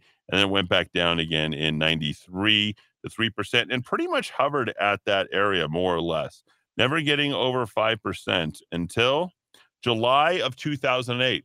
Yeah, on the precipice of the housing crash. No, you were about to think that I was going to say Barack Obama caused that. No. It was all the funny money statement banks, or what was it? The stated income home loans that were coming in. And then you just saw it plummet with the crash. When we went into negative territory, what happened to the housing prices as they collapsed? You had things that were gaining, 40, 50%. I was in Las Vegas, Nevada. And then they crashed all the way down to a negative 2.1% inflation. Remember all those strippers buying homes in Miami? Oh, yeah, the Big Short, good one. So then it bounced back up to 3.8% and stayed at 3.8% or below. In fact, during good old Donald Trump, the greatest president in the history of this country, please do not run again, Trump. Please do not run again. 1.7% when he started. It stayed the highest it got during Donald Trump's administration, 2.5%. And as soon as Joe Biden jumped in, it didn't take him until good old April of 2021. That would be last year and a month to get to 4.2%, folks. And prices have been jumping ever since. And now literally at the highest that they have ever been, including your gas prices. 550, 50, 500. That's 550, 50, 500. People on inflation, here's where we are. Let me give you the actual numbers so we don't blend them all into one. And this is where, we can literally pick apart Governor Michelle Lujan Grisham and get the win this year. Okay. Prescription drugs only up 1.7%. Okay. They've been passing the savings, but I also like savings the money. Hospital services, 3.6%. Rent apparently only 5.2%. I don't know how real that number is. Dowd, I think you in your own right have probably seen a much higher jump than that in your own Actually, right. I'm the only person in America who's benefited, Eddie, because I going into my own lucrative business now, so my association with the Rock of Talk, I was able to sign a long-term lease that actually cut my rent by about $200 a month. So I'm living large. Wow, Dowd. I beat the odds. You're more confident in me than I'm confident in you. Restaurants up 7.2% for those that could stay open. And I think you're seeing them jacked up a lot higher than that. And honestly, I don't know that anybody really minds paying the higher rates at restaurants right now. Is that a fair assessment? Yeah. I wonder if it's reflected in the tipping, though. I wonder. I don't know. I mean, at this point, I think people are just restaurants are sort of like the modern day cathedral. You're happy to go there, make the donation, and take care of and interact with people. They get a lot of the fluff that's beyond the food and beverage, I think. Wouldn't you say? Well, there's another way to save money, Eddie. You go get the early bird special, and they give you the senior discount. There's another way to save money. I got $1 breakfast sandwich over at McDonald's. I'm already bracing for the trip. I went this morning. That's the ultimate inflation buster. No, I'm serious. I literally, did I show you my McDonald's app? I'm so proud of yeah. All right. You get I think I still have a free fry tonight. I mean, given the amount of weight that I've lost, I can afford to go ahead and go to McDonald's for the worst word besides moist, I think, for a lot of people is splurge. I hate that word. Tincture? I decided to splurge on myself. Yeah, I deserve it. Eric's doing sort of some type of graphic gesticulations here in my studio. So I'm glad he's not on camera at rockoftalk.tv. Okay, I'll say dry cleaning is up 10.3%. Who's getting dry cleaning anymore? I Who was goes getting to an office anymore? I was getting dry cleaning done for a while. I love the Cleanery. That's a great business, and I am a client. But I think I'm one of the few that actually gets dry cleaning. Groceries overall 10.8%. Major appliances up 12.1% on the durables. Okay, here's where these skyrockets in flight. Baby food up 13%. Not to mention the Biden restrictions on baby food at the borders. Hotels up 20%. People are out and about and they're traveling. Here's what's happening this month. You need to know this, and I'm telling you first. Hotels are coming down. International travel, by the way, guess what? Coming down. Prices? Oh, I've been shopping Expedia like a madman. I have been looking at I'm like tracking the rates on a daily basis. Absolutely am. You can see them chasing April like it's November 2022. It's hilarious. They're like, oh, yeah, we need to make that money back on this. So we're willing to offer up X, and they're trying to get everybody to commit, and they go non-refundable, right? And they ask you to insure it and back it up just in case it gets canceled. They're asking you to go to non-refundable, and literally you can pick up trips for like 50, 60 cents on the dollar of what they were advertising them last week. I'm telling you, last week. It's crazy. Those are the deals that they're offering. It's going to get crazier out there. Used vehicles up 22.7%. Airline fares up 33.3%. Those are coming down. Those have come down just in the last 48 hours. And then gasoline down. And nobody knows this stuff better than me. Who's traveled more? Do you know anybody who's traveled more than me this year? You don't. You don't know anybody who's traveled more than me in the last 3 years. No. There's not a single person you know, right? And nobody can tell you more about that. And everywhere he went, ladies and gentlemen, he had 2 masks on. Yeah, both on my rear. That's right. And then gasoline up 44.2%, and gasoline at its highest rate ever. New Mexico should be capitalizing on this, but yet again, that's another thing that our gubernatorial candidates can capitalize on. Down. So, well, Eddie, just to follow back on the last segment, there's a piece of good news, and I don't really know the details because the details haven't been released yet. But and I know lately people have been accusing me of being a Mark Ronchetti shill, the guy I was saying 2 weeks ago I'd never vote for. But he is planning to announce this Alaska-style oil and gas dividend payment to New Mexicans. Eddie, that I do kind of have mixed feelings about that because I don't want people thinking of we own this land in common. That's not property rights, but the benefit of that side, which maybe I could be brought around to this, is giving people a stake in the health of a very important industry, a real energy industry. I got to give Ronchetti's people credit for that. I'm really interested in the details of that plan because if anything that would inject the idea of a private sector economy to the minds of New Mexicans is probably a good thing. So I'm all ears when it comes to that proposal. It might prove to be a really, really solid, good idea, Eddie. It is a good idea. And I think once we get the details in the general, I think we'll all be pretty happy about that. Dad, you sent me something earlier. The measure was backed by every voting Democrat, by nearly 3 out of 4 Republicans. And this has to do with the Russia-Ukraine. What we didn't factor in was the additional costs and the additional monies for likely what's going to be the most expensive war in the history of this country. And no, I'm not talking about World War II. I'm literally talking about Russia-Ukraine. Why are the Republicans backing this, and this just coming out today, Dad? I just, for the record, Yvette Herrell voted against this, according to the list of the 56 Republicans. She's listening. My new personal hero is Representative Billy Long. Billy Long is from Missouri's 7th Congressional District. It is located along the borders of Kansas, Oklahoma, and northwest Arkansas in the buckle of the Bible Belt. And Billy Long voted against this. He told the local paper, quote, my constituents spoke out loud and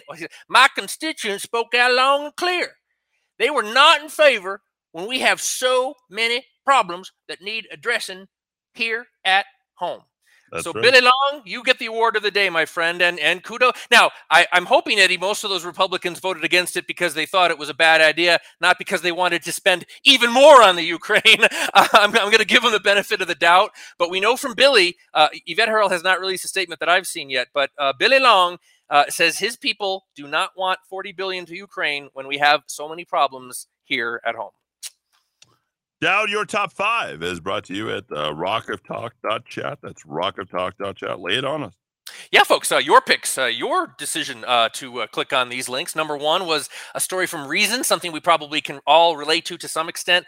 The IRS stole $107,000, $107,000 from a man, and they had to go to court to get it back just because they felt like it and because they could get away with it. He had a good law firm working for him, and just one of the worst IRS stories I've ever heard.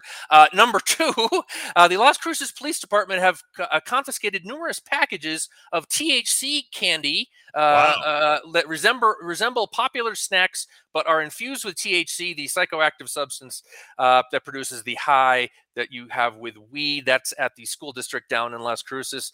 Every day I get a little more toward turning my back on drug legalization if this is what we're seeing more of.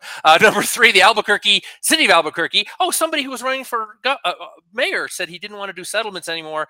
The $50,000 settlement paid out for the family of a guy who was beaked out of his mind on drugs, and he was shot by the Albuquerque police department. Number four, the candidate questionnaire from the Eastern New Mexico News interviewing all the Republicans didn't quite set the Rock of Talk standard that I would think, media really should shoot for, but some interesting answers in there nonetheless. And fascinating look, next week, we are going to have our first UFO hearing in Congress in 50 years. And of course, here in New Mexico, we have mild interest in that issue.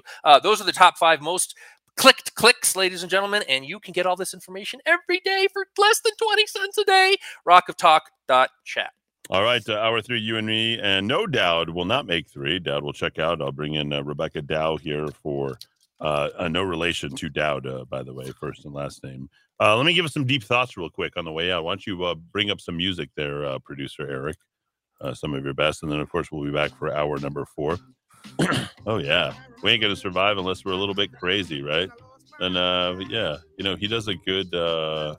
Radiohead. I gotta wear my Radiohead shirt. I found that growing up means being honest about what I want, what I need, what I feel, and who I am. How about Fauci now says COVID is here to stay, and up to each individual to calculate how much risk they're willing to take themselves. He now has the same opinion he spent over 2 years vilifying for me having.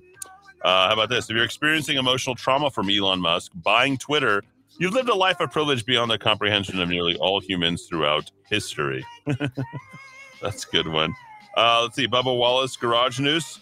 15 FBI agents. 3 hard drives with evidence of criminal act committed by Joe Biden's son. No agents assigned by the FBI.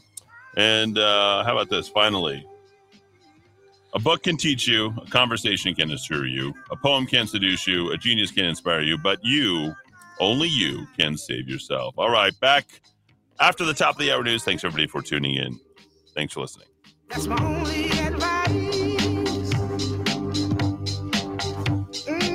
Come on now, who do you think you are? This is the Rock of Talk on AM 1600 KIVA Albuquerque.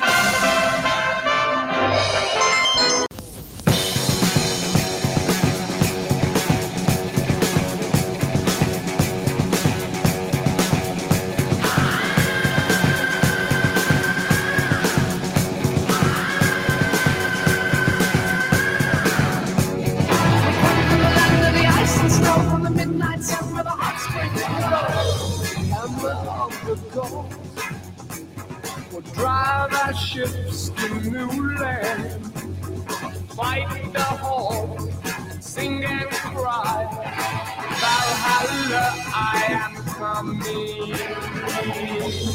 606 in the 505 with more 411 here for your third hour. I'm Eddie Aragon, the Rock of Talk on AM 1600 KIVABQ.FM, rockoftalk.com. Here with the gubernatorial candidate Rebecca Dow, playing a little Led Zeppelin because one of the most notable things about her campaign is I may have been given the softest political T-shirt of my entire existence. And it was pretty amazing. Back in 2011, one of the rarest rock T-shirts in the world, and I wear a lot of them, sold for $10,000.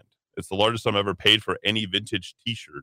So for those of you paying, 10, 15, 20 bucks, that's pretty good. Or you get them free for Rebecca Dow's campaign. She's rocking her campaign. The record-setting sale of a 79 Led Zeppelin T-shirt on eBay was sold by a guy by the name of Kyle in Stormcrow Vintage. The recent completion of the transaction placed the purchase of the world's rarest and most expensive vintage T-shirt. And the one I actually have on today is an Enjoy Coca-Cola T-shirt. And we Yep, joined by gubernatorial candidate. She's raised the second most amount of money in the gubernatorial race, and she wants your vote. She wants your attention, and she's getting a lot of people's attention. And Rebecca Dow joins us now live in studio to talk about what's happening here in, well, the state of New Mexico. Things are on fire, and Rebecca, you know a lot about leadership here in the state, and we're just going to keep the focus on the other side. Okay. We're in the middle of the primary, and we're hearing on national news Michelle Lujan Grisham, and you actually know about this. These were prescribed burns that actually just vaulted out of control. How are you today? I'm doing great. I mean, it's very sad. It's heartbreaking to see our state on fire. So many people displaced from their homes. The structures that preceded our statehood that are gone forever, and all completely avoidable. And not just that this is a prescribed burn, but bad policy in managing our natural resources for years, making this ripe for catastrophic fire. So, even as our state is burning from a controlled burn, in Lincoln National Forest, they're talking about cutting grazing allotments. What we should be doing is increasing grazing allotments so that cattle can, in essence, serve as a lawnmower. All right, you're talking to an urban cowboy here. Okay, I don't know as much as you do, but you just probably said something that I have no idea. Okay, so tell me what you're saying in terms of the grazing. And I know you hail from TRC, know a lot of ranchers, know a lot of oil people, guys and gals out there. Tell us about what you're saying. Well, let me just say first, if you eat food, you should be vested in agriculture, whether you're an urban, live in a city, or you live in the country. 6% of Americans produce the food for all the rest of us. And they, right now, under this woke agenda, are being villainized. And cattle is no exception. So, and commercial logging. So those are two different things that are under attack in our state and across the nation. We used to have commercial logging. Maybe it was too much, but we know a lot about land management and where to hit the right combination of prescribed burns, not in 60-mile-an-hour winds, paired with responsible thinning and logging. Those things can be done by private citizens and private industry. Instead, we have the federal government making all those decisions. So what we see is, people cannot get a permit to go cut and get logs from the mountains to heat their homes. We're not removing at a scale rapid enough to avoid catastrophic fires. We are not removing non-native plants. Juniper is an example. Dead and diseased trees from our forests. So our forests are overcrowded. If you've ever started a fire, you start off with little pieces of dry wood, kindling. Kindling. That's our forest. The ground of our forest is covered, in essence, in kindling, because we are not grazing as we should. We're not thinning as we should, or doing land and vegetation management as we should. So when there's a drought and there's a high wind and a power line falls, as what happened over in Lincoln, you get a fire, and it's catastrophic because we're not doing anything to prevent that fire from going very hot, very, very rapidly. Why have we not heard more about that, about how this started? Why are we not, we know the answer to this, but we want to hear it from one of our gubernatorial candidates, because we're not hearing anything. Right. It doesn't really fit the narrative, because the narrative is cattle are bad. Commercial industry on public lands is bad. That's what we're hearing. We have a governor who just did an executive order for 50% of New Mexico's land to be owned by state and federal government by the year 2030. We have a governor who's trying to put taxpayer dollars to purchase private property and put it into conservation easement, take it out of commercial production. And that's taking our state in the wrong direction. I mean, there's so many things that are flawed with this. And this isn't the first time that the federal government has started a fire in a controlled burn.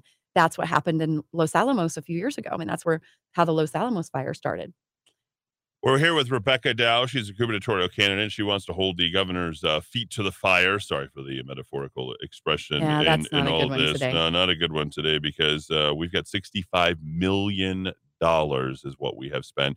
1,700 firefighters, numerous public appearances, and people, we're not losing any structures. I noticed something that was interesting. There's so many, front page news stories. I know you can see them up here in the Albuquerque Journal about the personal issues and tragedies that people are going through. We lost this, we lost that. And then we literally hear her this morning here on this Wednesday, May the 11th, Rebecca. And what is she talking about? We don't have any structures that have been burned. So what is the truth? What structures is she talking about? I don't know. We're not hearing about any structures, according to her. Government-owned structures, which seems to be the only thing she cares about.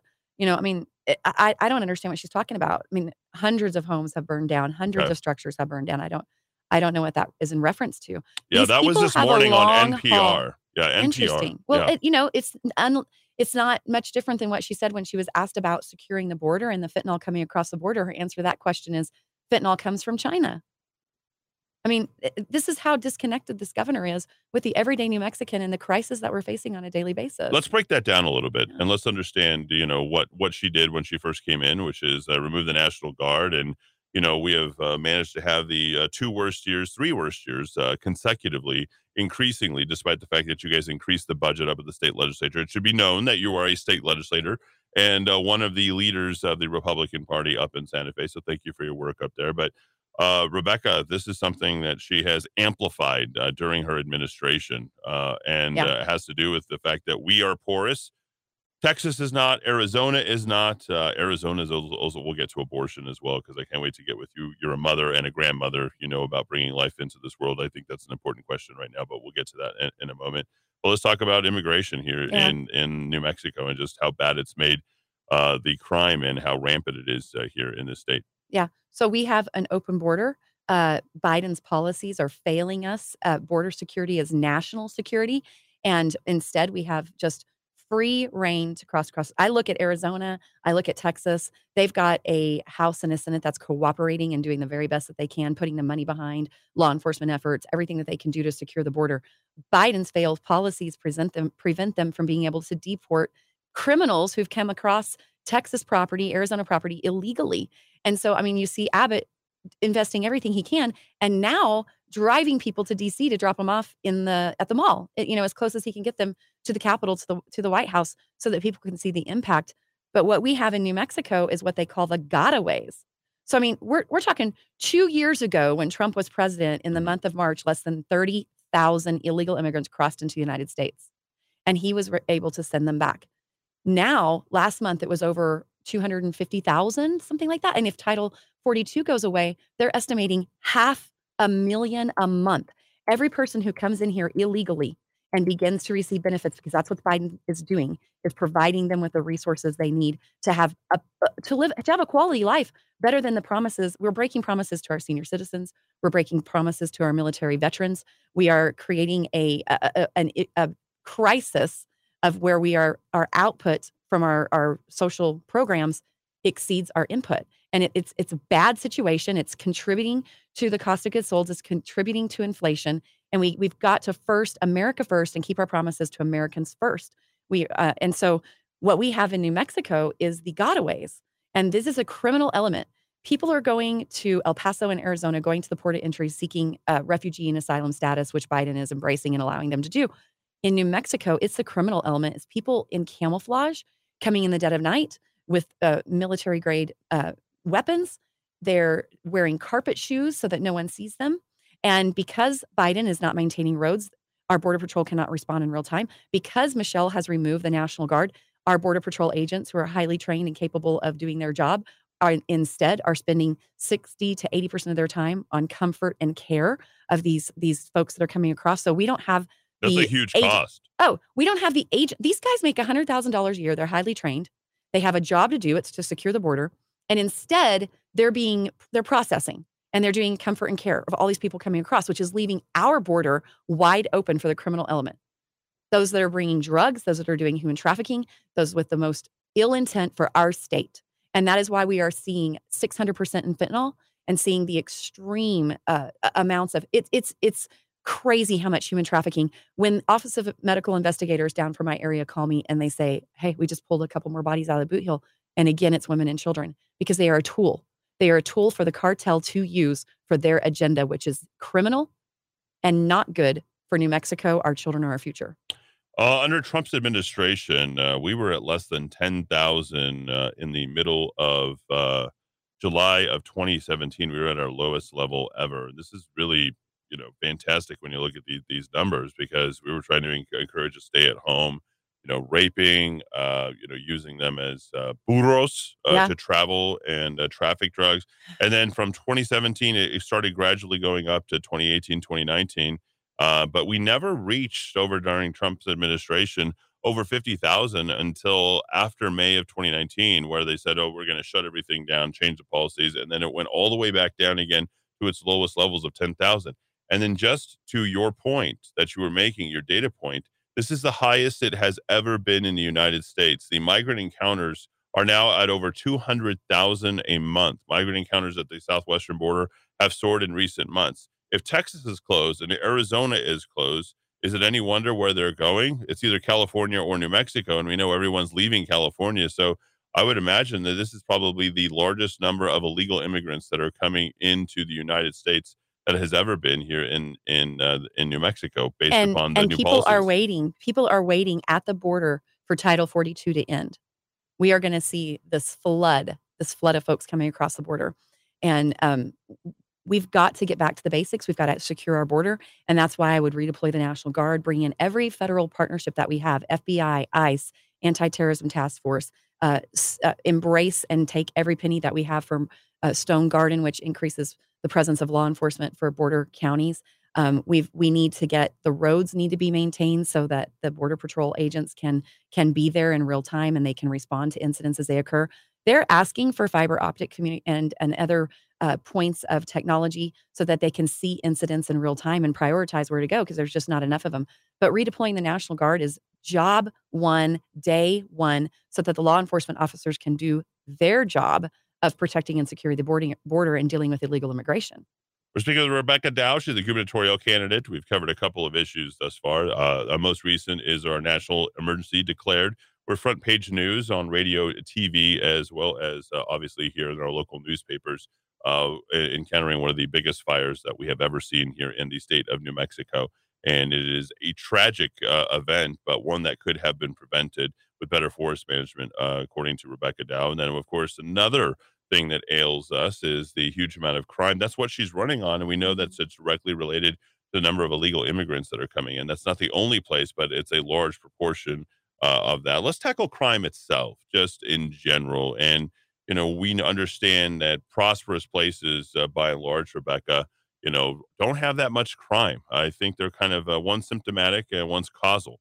Symptomatic in the sense that you have more crime where there's less prosperity. We can certainly say that that is definitely the case for a dependent state like New Mexico. And then on the flip side of that, it's causal. Less prosperity means you have to figure out more ways to make ends meet. And sometimes that results in taking of other people's property, commercial crime, other things, crimes of desperation. I'd like for you to speak to that, one, as a legislator, and two, what you would do different as governor than what Michelle Lujan Grisham has been doing to pulverize our state. Well, I think this is a good point for me to just say, like, if you have conservative voters out there and they're probably getting the mailers from my opponent, I think there's two people in the race. It's me and Mark Ronchetti. And he's trying to discredit my record and my fight to reduce crime in New Mexico. So I just real quick, I'll forget because I've done so many things to address crime and I'm tough on crime, which is why the New Mexico's District Attorneys Association yesterday named me their legislator of the year. And I was really humbled. Every DA said, let's get a picture together for Rebecca. And so, and gave me an award and recognized my efforts, which is sponsoring House Bill 35, enhanced penalties for firearms used in a crime. Because law-abiding citizens should not have their right to bear arms restricted. But if someone uses a firearm in a crime, let's punish them. Firearms and controlled substance penalties, change some statutes of limitations, pretrial release, denial of bail, recognition of victims in violent crimes, and fought against the felony voting rights. They're trying to give, rights to felons to vote. Fought against the habitual offender judicial flexibility, which would have made it discretionary for offender enhancements rather than making them mandatory. The parole procedures for medical and geriatric paroles. Voted against that. And so there's a misrepresentation of my record. I talk to the DAs on a weekly basis during the legislative session. My sheriffs within my district, I have 3 counties, are on speed dial. We talk all the time. And so, I'm proud of that recognition from the District Attorneys Association, and we'll continue to be tough on crime. What I'm going to do is respond to what law enforcement officers, what prosecutors are asking for. And so they send us every year, they have legislative agendas. They bring bills to our desk that tell us the funding that they need. We need to fund them, back the blue, and not defund them. If I were governor, I would have vetoed the removal of qualified immunity. Our law enforcement officers need that. We need to pass the bills they're asking for. They're asking for enhanced trainings. They have no problem with the body cams, but what this governor did was mandate those body cams without funding, no appropriation, which means we have less law enforcement officers in the streets. So that is the backdoor way of defunding the police. And so we need to fund them, fully fund them, honor and respect what they're requesting so that they can do their job. We've got to pay prosecutors more. One of the things that the governors vetoed, and we had to go back and fix in that last special session, was raises for our prosecutors. We need prosecutors who are highly qualified and can do the job and get convictions, and they're not paid enough. In the end, they were asking for a larger raise than what they got, and in the end, it was bipartisan support, even though this governor was opposing it, to get raises to those prosecutors so that we can have good lawyers and good attorneys fighting the fight with us and getting those prosecutions. All right, so let's stop there for Okay. a sec, because let's go back to qualified immunity. Explain that to our audience. I think that was a seismic shift of what happened there with our police officers. They feel completely and totally unprotected. They feel now that they're personally liable for what happens on the street. You can't ask a single police officer to enforce anything if they are not going to be immune from some of the actions that they're forced to take in order to protect themselves, their brethren, and the community. That's right.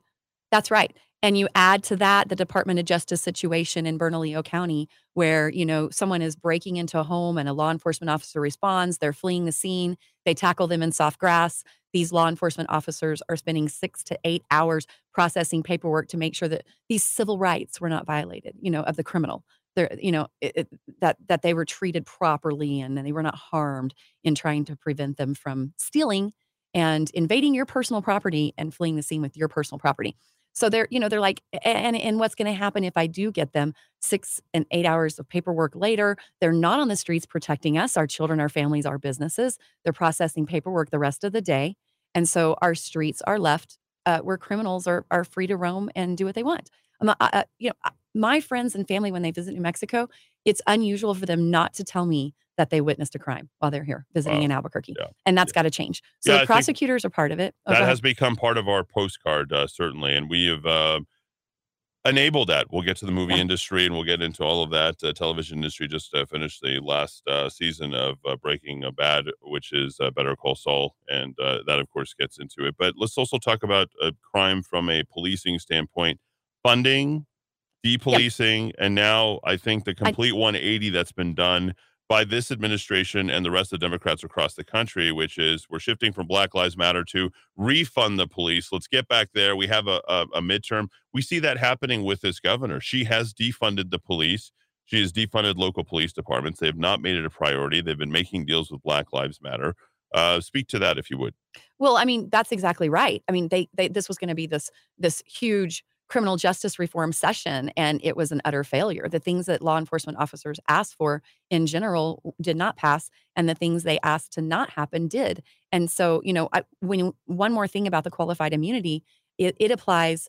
The law enforcement officers are asked, they're getting personal insurance so that they can protect themselves and their property and their home and their family. But even more than that, this was a trial. The trial attorneys won on this because the trial attorneys gets to sue the municipality, and there's up to $2 million per civil rights violation. So the qualified immunity assumes that in an emergency, in a situation when you're trying to protect the public and you're making a swift decision, that you did the best you could for, and the assumption is that you did the best you could under the circumstances. Removing that puts the burden on the law enforcement officers to prove that they didn't violate someone's civil rights. And it's the municipality that has to pay for that. And here we are in the state of New Mexico, 43 cities and municipalities have a budget smaller than one claim. So as these claims are starting to move forward, one of the communities in my district has an $11 million claim that they're paying out right now. That means less money for roads, less money for infrastructure, less money for law enforcement officers. Those dollars, that has an impact. And let's say it's a nursing home, wherever it is. Right. Anytime that we allow public safety to become secondary to the criminal's rights, then we're moving in the wrong direction. And this is a priority bill of Michelle Lujan Grisham. And She's seems proud like of it. that's the only thing that we do care about is how the criminals are being treated. And let's get back to the litigation part of it. These laws that were passed, many by Democratic lawmakers, and we want to see where you're at, just so we can clarify the record. People can try and say there's mandatory minimums that are going to be awarded regardless if they've ever even been taken to trial now. That's also part of this qualified immunity, which is mandatory $1 million. Who's making the money? Those are the attorneys defending the criminals because their rights were violated. We can't even so much as arrest somebody for less than $1,000 shoplifting, property crime. And as we all know, that broken window theory stands true. And that means if you commit the small crimes, you're willing to do the more brazen things and take the bigger crimes. But it seems to me that the attorneys have really been, and the attorney legislators have really driven much of this, Rebecca. You work with a lot of these people. Mm-hmm. What do you think about my statement? Oh, they absolutely do. I mean, you look at the civil rights attorneys are the ones that they're actually presenting these bills and passing the bills, and they vote on these bills, and they represent the clients for a living. And somehow there's no ethics violation in that. Right. But it's you get just both sides. You get to make the laws that then benefit by the mandatories that are paid out and represent the actual criminals. That's insane. Right. But I mean, so we've got to address that. We talked about, backing up all law enforcement officers and empowering them to do their job, giving them the budget that they need so that we can hire. Are we not adequately funded? I mean, how do we know? I mean, it's one of the things, because we do know that our police officers do make a pretty decent amount of money. We have over 160 of them here in the Albuquerque Police Department itself that make well into the six figures, twice what you make. And by the way, congratulations on declaring your taxes here on the front page. That I think that whole entire conversation emanated from our discussion here on the radio. And, thanks for being so transparent on that. I think that is very, very good. But, are we adequately funded as far as funding our crime stopping resources, if you will? Well, I think there's a balance between finding the right amount of pay, retirement and benefits, but also quality of life. Okay. And so when you're not being respected and you're taking a job where every odd is against you, and you're going to risk your life every day, qualified immunity, the processing and paperwork, all the things that are piled up on our law enforcement officers, then clearly the pay is not enough, or we wouldn't have hundreds of vacancies. Yeah, I would completely agree with that. And I think that more importantly, the data backs up what you're saying. We're here with Rebecca Dow. Rebecca, how can we find your website? It's RebeccaForNM.com. We're on Facebook, Instagram, and Twitter. My cell phone number is 575-571-1056. We are in this race. It's 25 days away. The percentage of undecided voters makes this any person's race. We're looking for volunteers. What is the number of undecided voters? Well, I mean, voters? it depends on what you look like. If you want to look at the worst, in my case, the poll that would say that I'm in the worst position, which this is the only poll I've seen internal, any from the pre-primary convention to anything that's out there, having us anything but just Mark Ronchetti in this race. But if you want to look at the KOB one, I think they surveyed they were able to reach 500 voters, almost all landlines, a disproportionate number from Bernalillo. Why does that matter? What's the difference between landlines and cell phone? I mean, I know. I can't. The only person I call my landline is my mother. Right. Okay. So it's a particular type of voter who has a landline still, and they may have a different perception than the everyday New Mexican or the people who are engaged in the political process who only have cell phones today. Mm-hmm. And so maybe an older group, maybe, I mean, it's what is used to define something on its reliability. And so that's why I think they're calling it a survey instead of a poll. So you don't think you're selling us? You don't think you're selling us or telling us a story? I mean, you frankly believe, and I think the people who've donated your campaign, you have a lot of money on hand still. You have nearly $500,000, so they still believe in you. Oh no, we're in this race. We're in this race. It's between me and Mark Ronchetti. Okay. And if you look at the undecided votes on most polls, you see the undecided is still over 30%. So it's anyone's race. So people who are listening, who want an everyday New Mexican, who grew up in New Mexico, raised their kids in New Mexico, had started businesses and understands the regulatory environment, has legislative experience, we're the candidate, and so having started with 3% name ID from absolutely nothing and to be a front runner in this race for us is humbling. And it's because of people. I believe the governor's the most powerful person in the state, and their job is to give the power back to the people. I believe our individual state rights are at risk, as well as our constitutional republic. If we don't have a fighter, I'm a proven fighter. And so folks that are out there that are on the Dow team, we need your help. We need people to make phone calls, knock doors, put up signs, get one of those super soft t-shirts. They're the best Tribal Inn t-shirts. I would do nothing less than the best for our volunteers.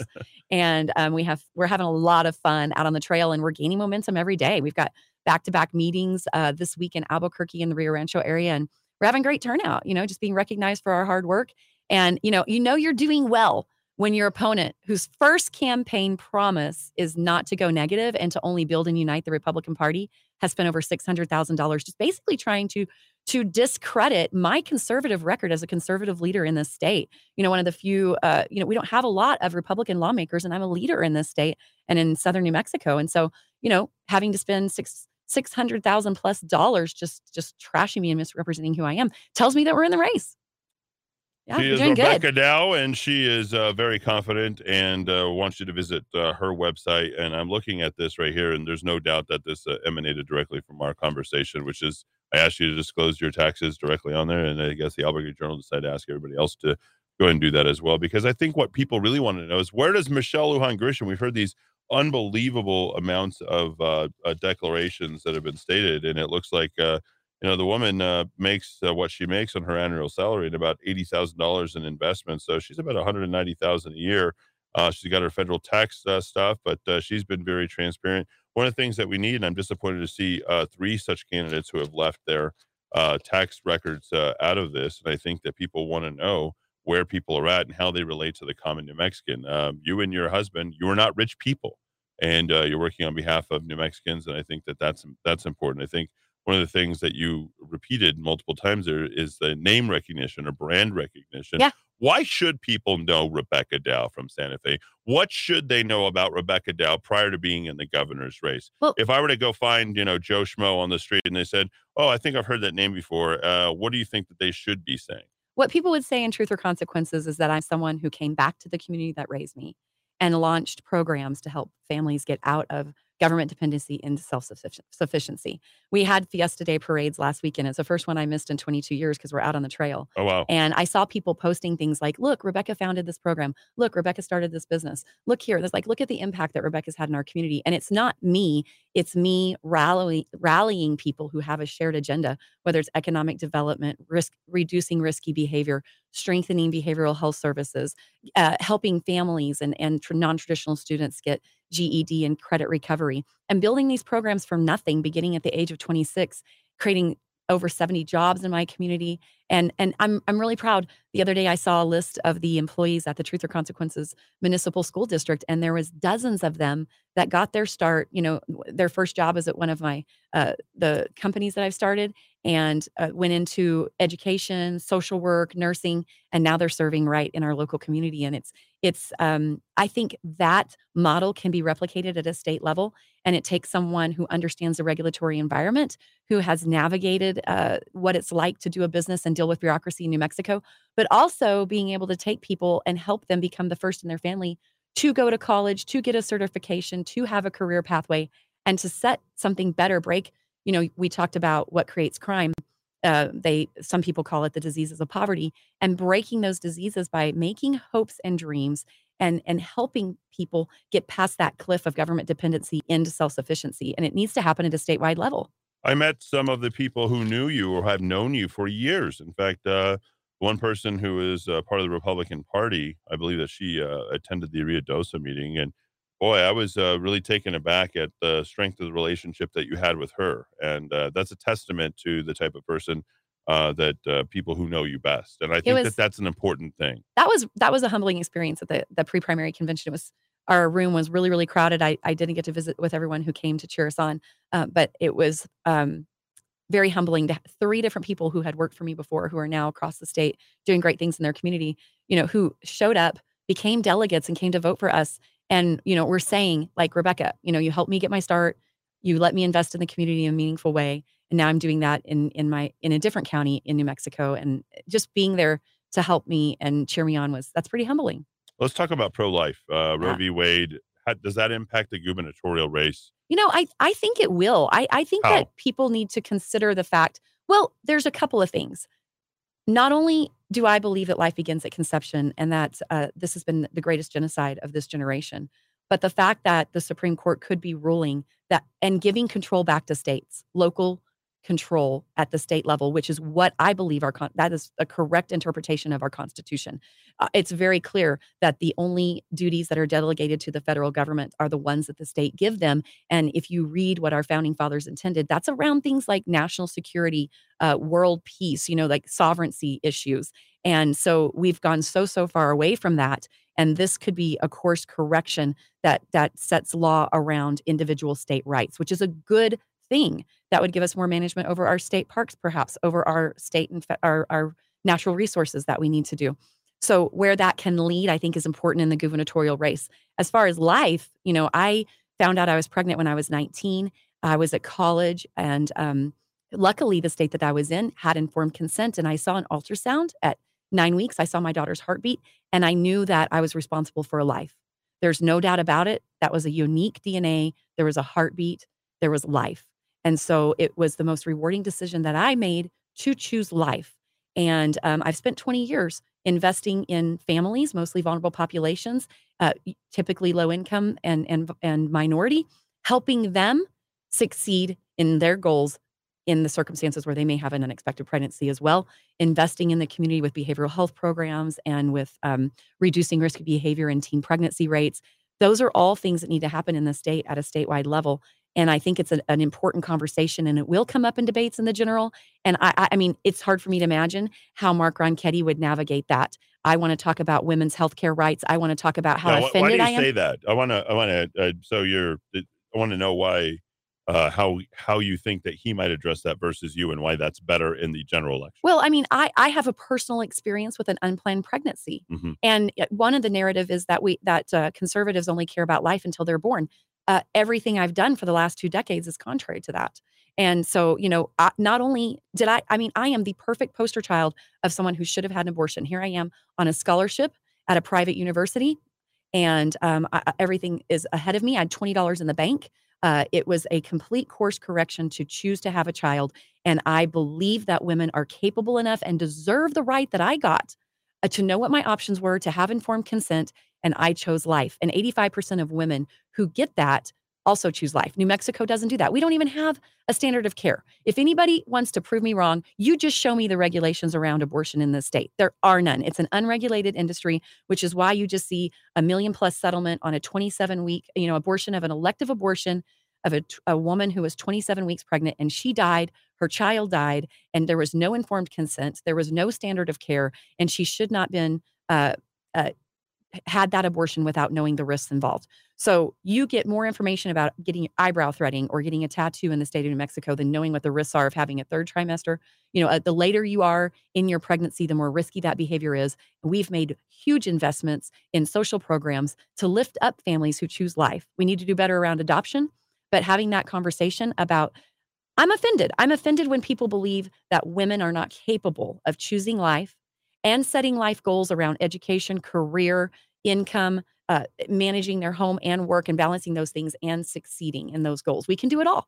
Given the amount of money that we spend on government programs. Oh, by the way, I was born to an 18-year-old mother. Just FYI, I'm a 19-year-old father, and they're still together. They'll be celebrating their 50th anniversary here in just a few years, and I'm excited about Congratulations to them. And Aaron and I are the same. We are 30 years in November.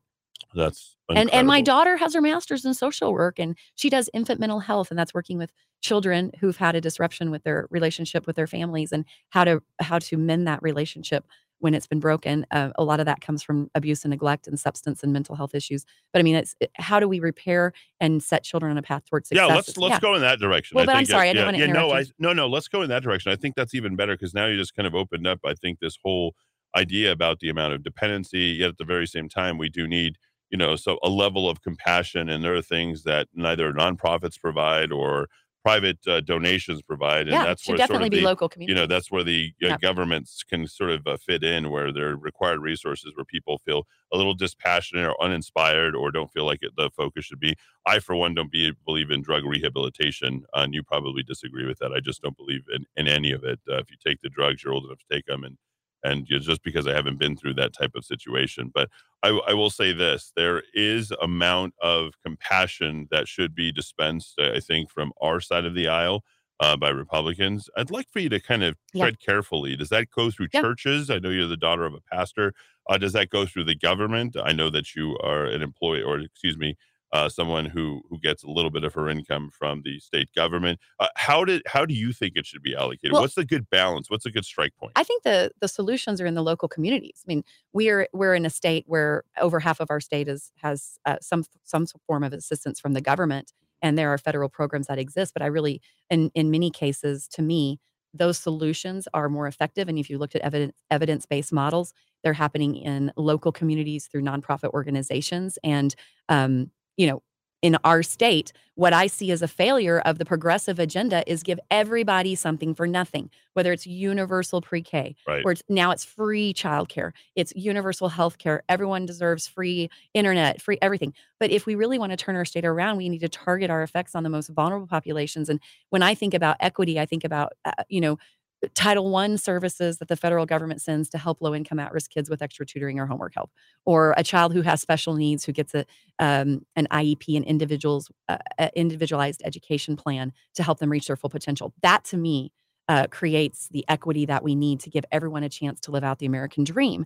And so I am not for, and the evidence doesn't back up, universal programs as a way to help people towards self-sufficiency. What I would rather see is us targeting most families, the most at-risk families in our state need lots of services. They need lots of interventions. It would actually cost taxpayers less to focus on the families who need it most, focus on the children and the individuals who need it most, those vulnerable populations, and help them with the resources they need to break that cycle versus we're spending there's no amount of money that we can ever spend to get to the universal everything that progressives want. And it's not needed. It's not necessary. And you take early childhood, for example, which is where my life has been. One family could benefit just from getting, a library card and being encouraged to read 15 minutes a day to their children, which is one of the most affordable ways to assure that your child has good bonding with their parents, developing social emotionally, and goes to kindergarten ready to succeed. I mean, it costs nothing to get a library card and go use your public library. That's government funded. But instead, we want everyone in pre-K. We're just going to make the assumption that all 3 and 4-year-olds should be in full day year-round free school. And that's not what research says. It says parents. Parents are the number one indicator of student success. Absolutely. And what's happening outside the school day. So we got to determines support the school day families. success. That's what we need, is support the families. And And some the best way to families do it need- is job creation. That's right. When you talk about oil and gas, they've been big donors of you. That funds the government. We've decided to go against that. And it's interesting because you've been sort of touted as the pro-ETA, Not pro-green at new all. person, I all that oppose kind the of Energy stuff. Transition Act. But I'm against it. we look at you looked at the record, and we looked at the amount of money that you just received financially, and you convinced these oil and gas people to jump on your side. So, I think there's a difference. The oil and gas folks that are contributing to me are independent petroleum producers. Okay. They're people who live in New Mexico and they have what's called a stripper well. It's kind of at its end of life. The big companies that can comply with all the ETA standards and all this crazy stuff, they're giving to Michelle. And so it's the everyday New Mexican, and it's the local businesses that bought one well at a time and created opportunity for their family, that give and invest in their community, that create jobs in their community. Those are the ones that are at risk. They're the ones that are under attack. And so, we just finished in the last couple of weeks, I toured the coal mine in San Juan as well as the power plant. And, I was a co-sponsor on the bill that says keep Escalante open, reopen Escalante, keep the San Juan power plant open, add natural gas to our clean energy portfolio standard. The Democrats killed that bill. The only thing that they did do is keep the San Juan power plant, which fuels the energy for Albuquerque, by the way, through the election. So you will not have brown outages this summer, but you will in the future. I was at that power plant last week. It is going to take, they're closing it down. Well, unless we can stop it. There are options. It doesn't have to be closed down, but that's what the governor wants, and that's what the progressives want. So that is a post-Obama EPA, environmentally, it meets with the air quality standards and does everything it needs to do while providing a baseline, a reliable source of energy, reliable and affordable source of energy for New Mexicans. They're closing that down, and they're replacing it with 3,500 acres of solar panels on the ground. And that and solar is not reliable. Wind is not reliable. I'm all for energy transition as it makes sense. This doesn't make sense. And I talked to a commercial realtor yesterday, and he's like, "Yeah, I'm selling all kinds of land. It's almost all solar producers because unless we get a rapid course correction of these rules and regulations and executive orders, we're trying to switch to solar in such a rapid rate It's going to take hundreds and thousands of acres of solar panels in our beautiful, pristine state to have any form of energy, and it's not reliable. And that's, of course, with the fact that we have zero population growth. Imagine if we were actually growing the way Arizona, Utah, Colorado, and Texas are growing. I want to visit on and pick it up there next time. I want to talk about jobs in the economy. All the gubernatorial candidates can come in as often as they like. Rebecca has certainly pushed the envelope on that. I think this is like my third time. Oh, they think it's good. Pushing the envelope? No, I think it's good. I meant that in a very positive way. Hopefully you don't take that negative. No. I think people want to hear from their candidates. Yeah. People want to hear from you. You're an actual legislator. Mm-hmm. And then I think one of the things that, you'd be remiss by not saying here today is you want the people of Bernalillo County specifically to vote for you. Absolutely. I think that's important. It's a point that you've made here. And I just have to say, I mean, regardless of where you come out in all this, you've committed to being in the fight post June 8th. Oh my gosh. And and you're going to help the Republican Party win and take back this state. That's important. The best way for me to do that is as a gubernatorial candidate. And right now, if you look at the races, you can see like it's really sad and discouraging to see my opponent just literally trying to discredit me, one of the leading conservative Republicans in this state, and to be so divisive in this race. But that's okay. I'm in the race. I'm used to it. I'm used to it from progressives, but I'm used to it. And never do I walk away. Never do I walk away. It's why I get stuff done. It's why people should vote for me in the primary. And we're having backyard parties, neighborhood, I'll come to your office for lunch. Wherever I'm invited, I will go. And it doesn't matter if it's one person, 10 people, 50 people, 60 people, 200 people in Silver City last month. Wherever we're invited, we're going to go because this is an important election. It matters the course of our state, our opportunity to thrive, but also our constitutional republic and where we land, what it looks like to live out the American dream in this 245-year republic as we move forward. Boundless Energy state representative and gubernatorial candidate. She is Rebecca Dow, and she wants your vote and support. Rebecca, how can people find you? Go to our website, RebeccaForNM.com, Instagram, Facebook, Twitter. Call me, 575-571-1056. Early voting started yesterday. Get your friends out. It's semi-primary elections, semi-open primary elections. So if you're a minor party, independent, decline to state, other, you can go in, register Republican, and vote for Rebecca Dow today. And early voting begins at the polls, I believe, on the 21st. Is that the date? I guess this is absentee, right? Yeah, this is absentee. But you can go in to the annex in Bernalillo County and vote right now today. There you go, folks. I appreciate everybody joining us. Rebecca, thank you for being here. I know we'll see you again next week, and we'll see you all the way right up until Election Day, which is June the 7th, I believe. Is that correct? That's correct. June 7th. So looking forward to talking with you more. Next time we'll visit the economy and a bunch of other things as well. Thanks, everybody, for tuning in. Hour 4 up next. The national portion of this show, The Rock of Talk, will be right here to take care of you for hours 4 from 7 to 8. Thanks, everybody, for tuning in.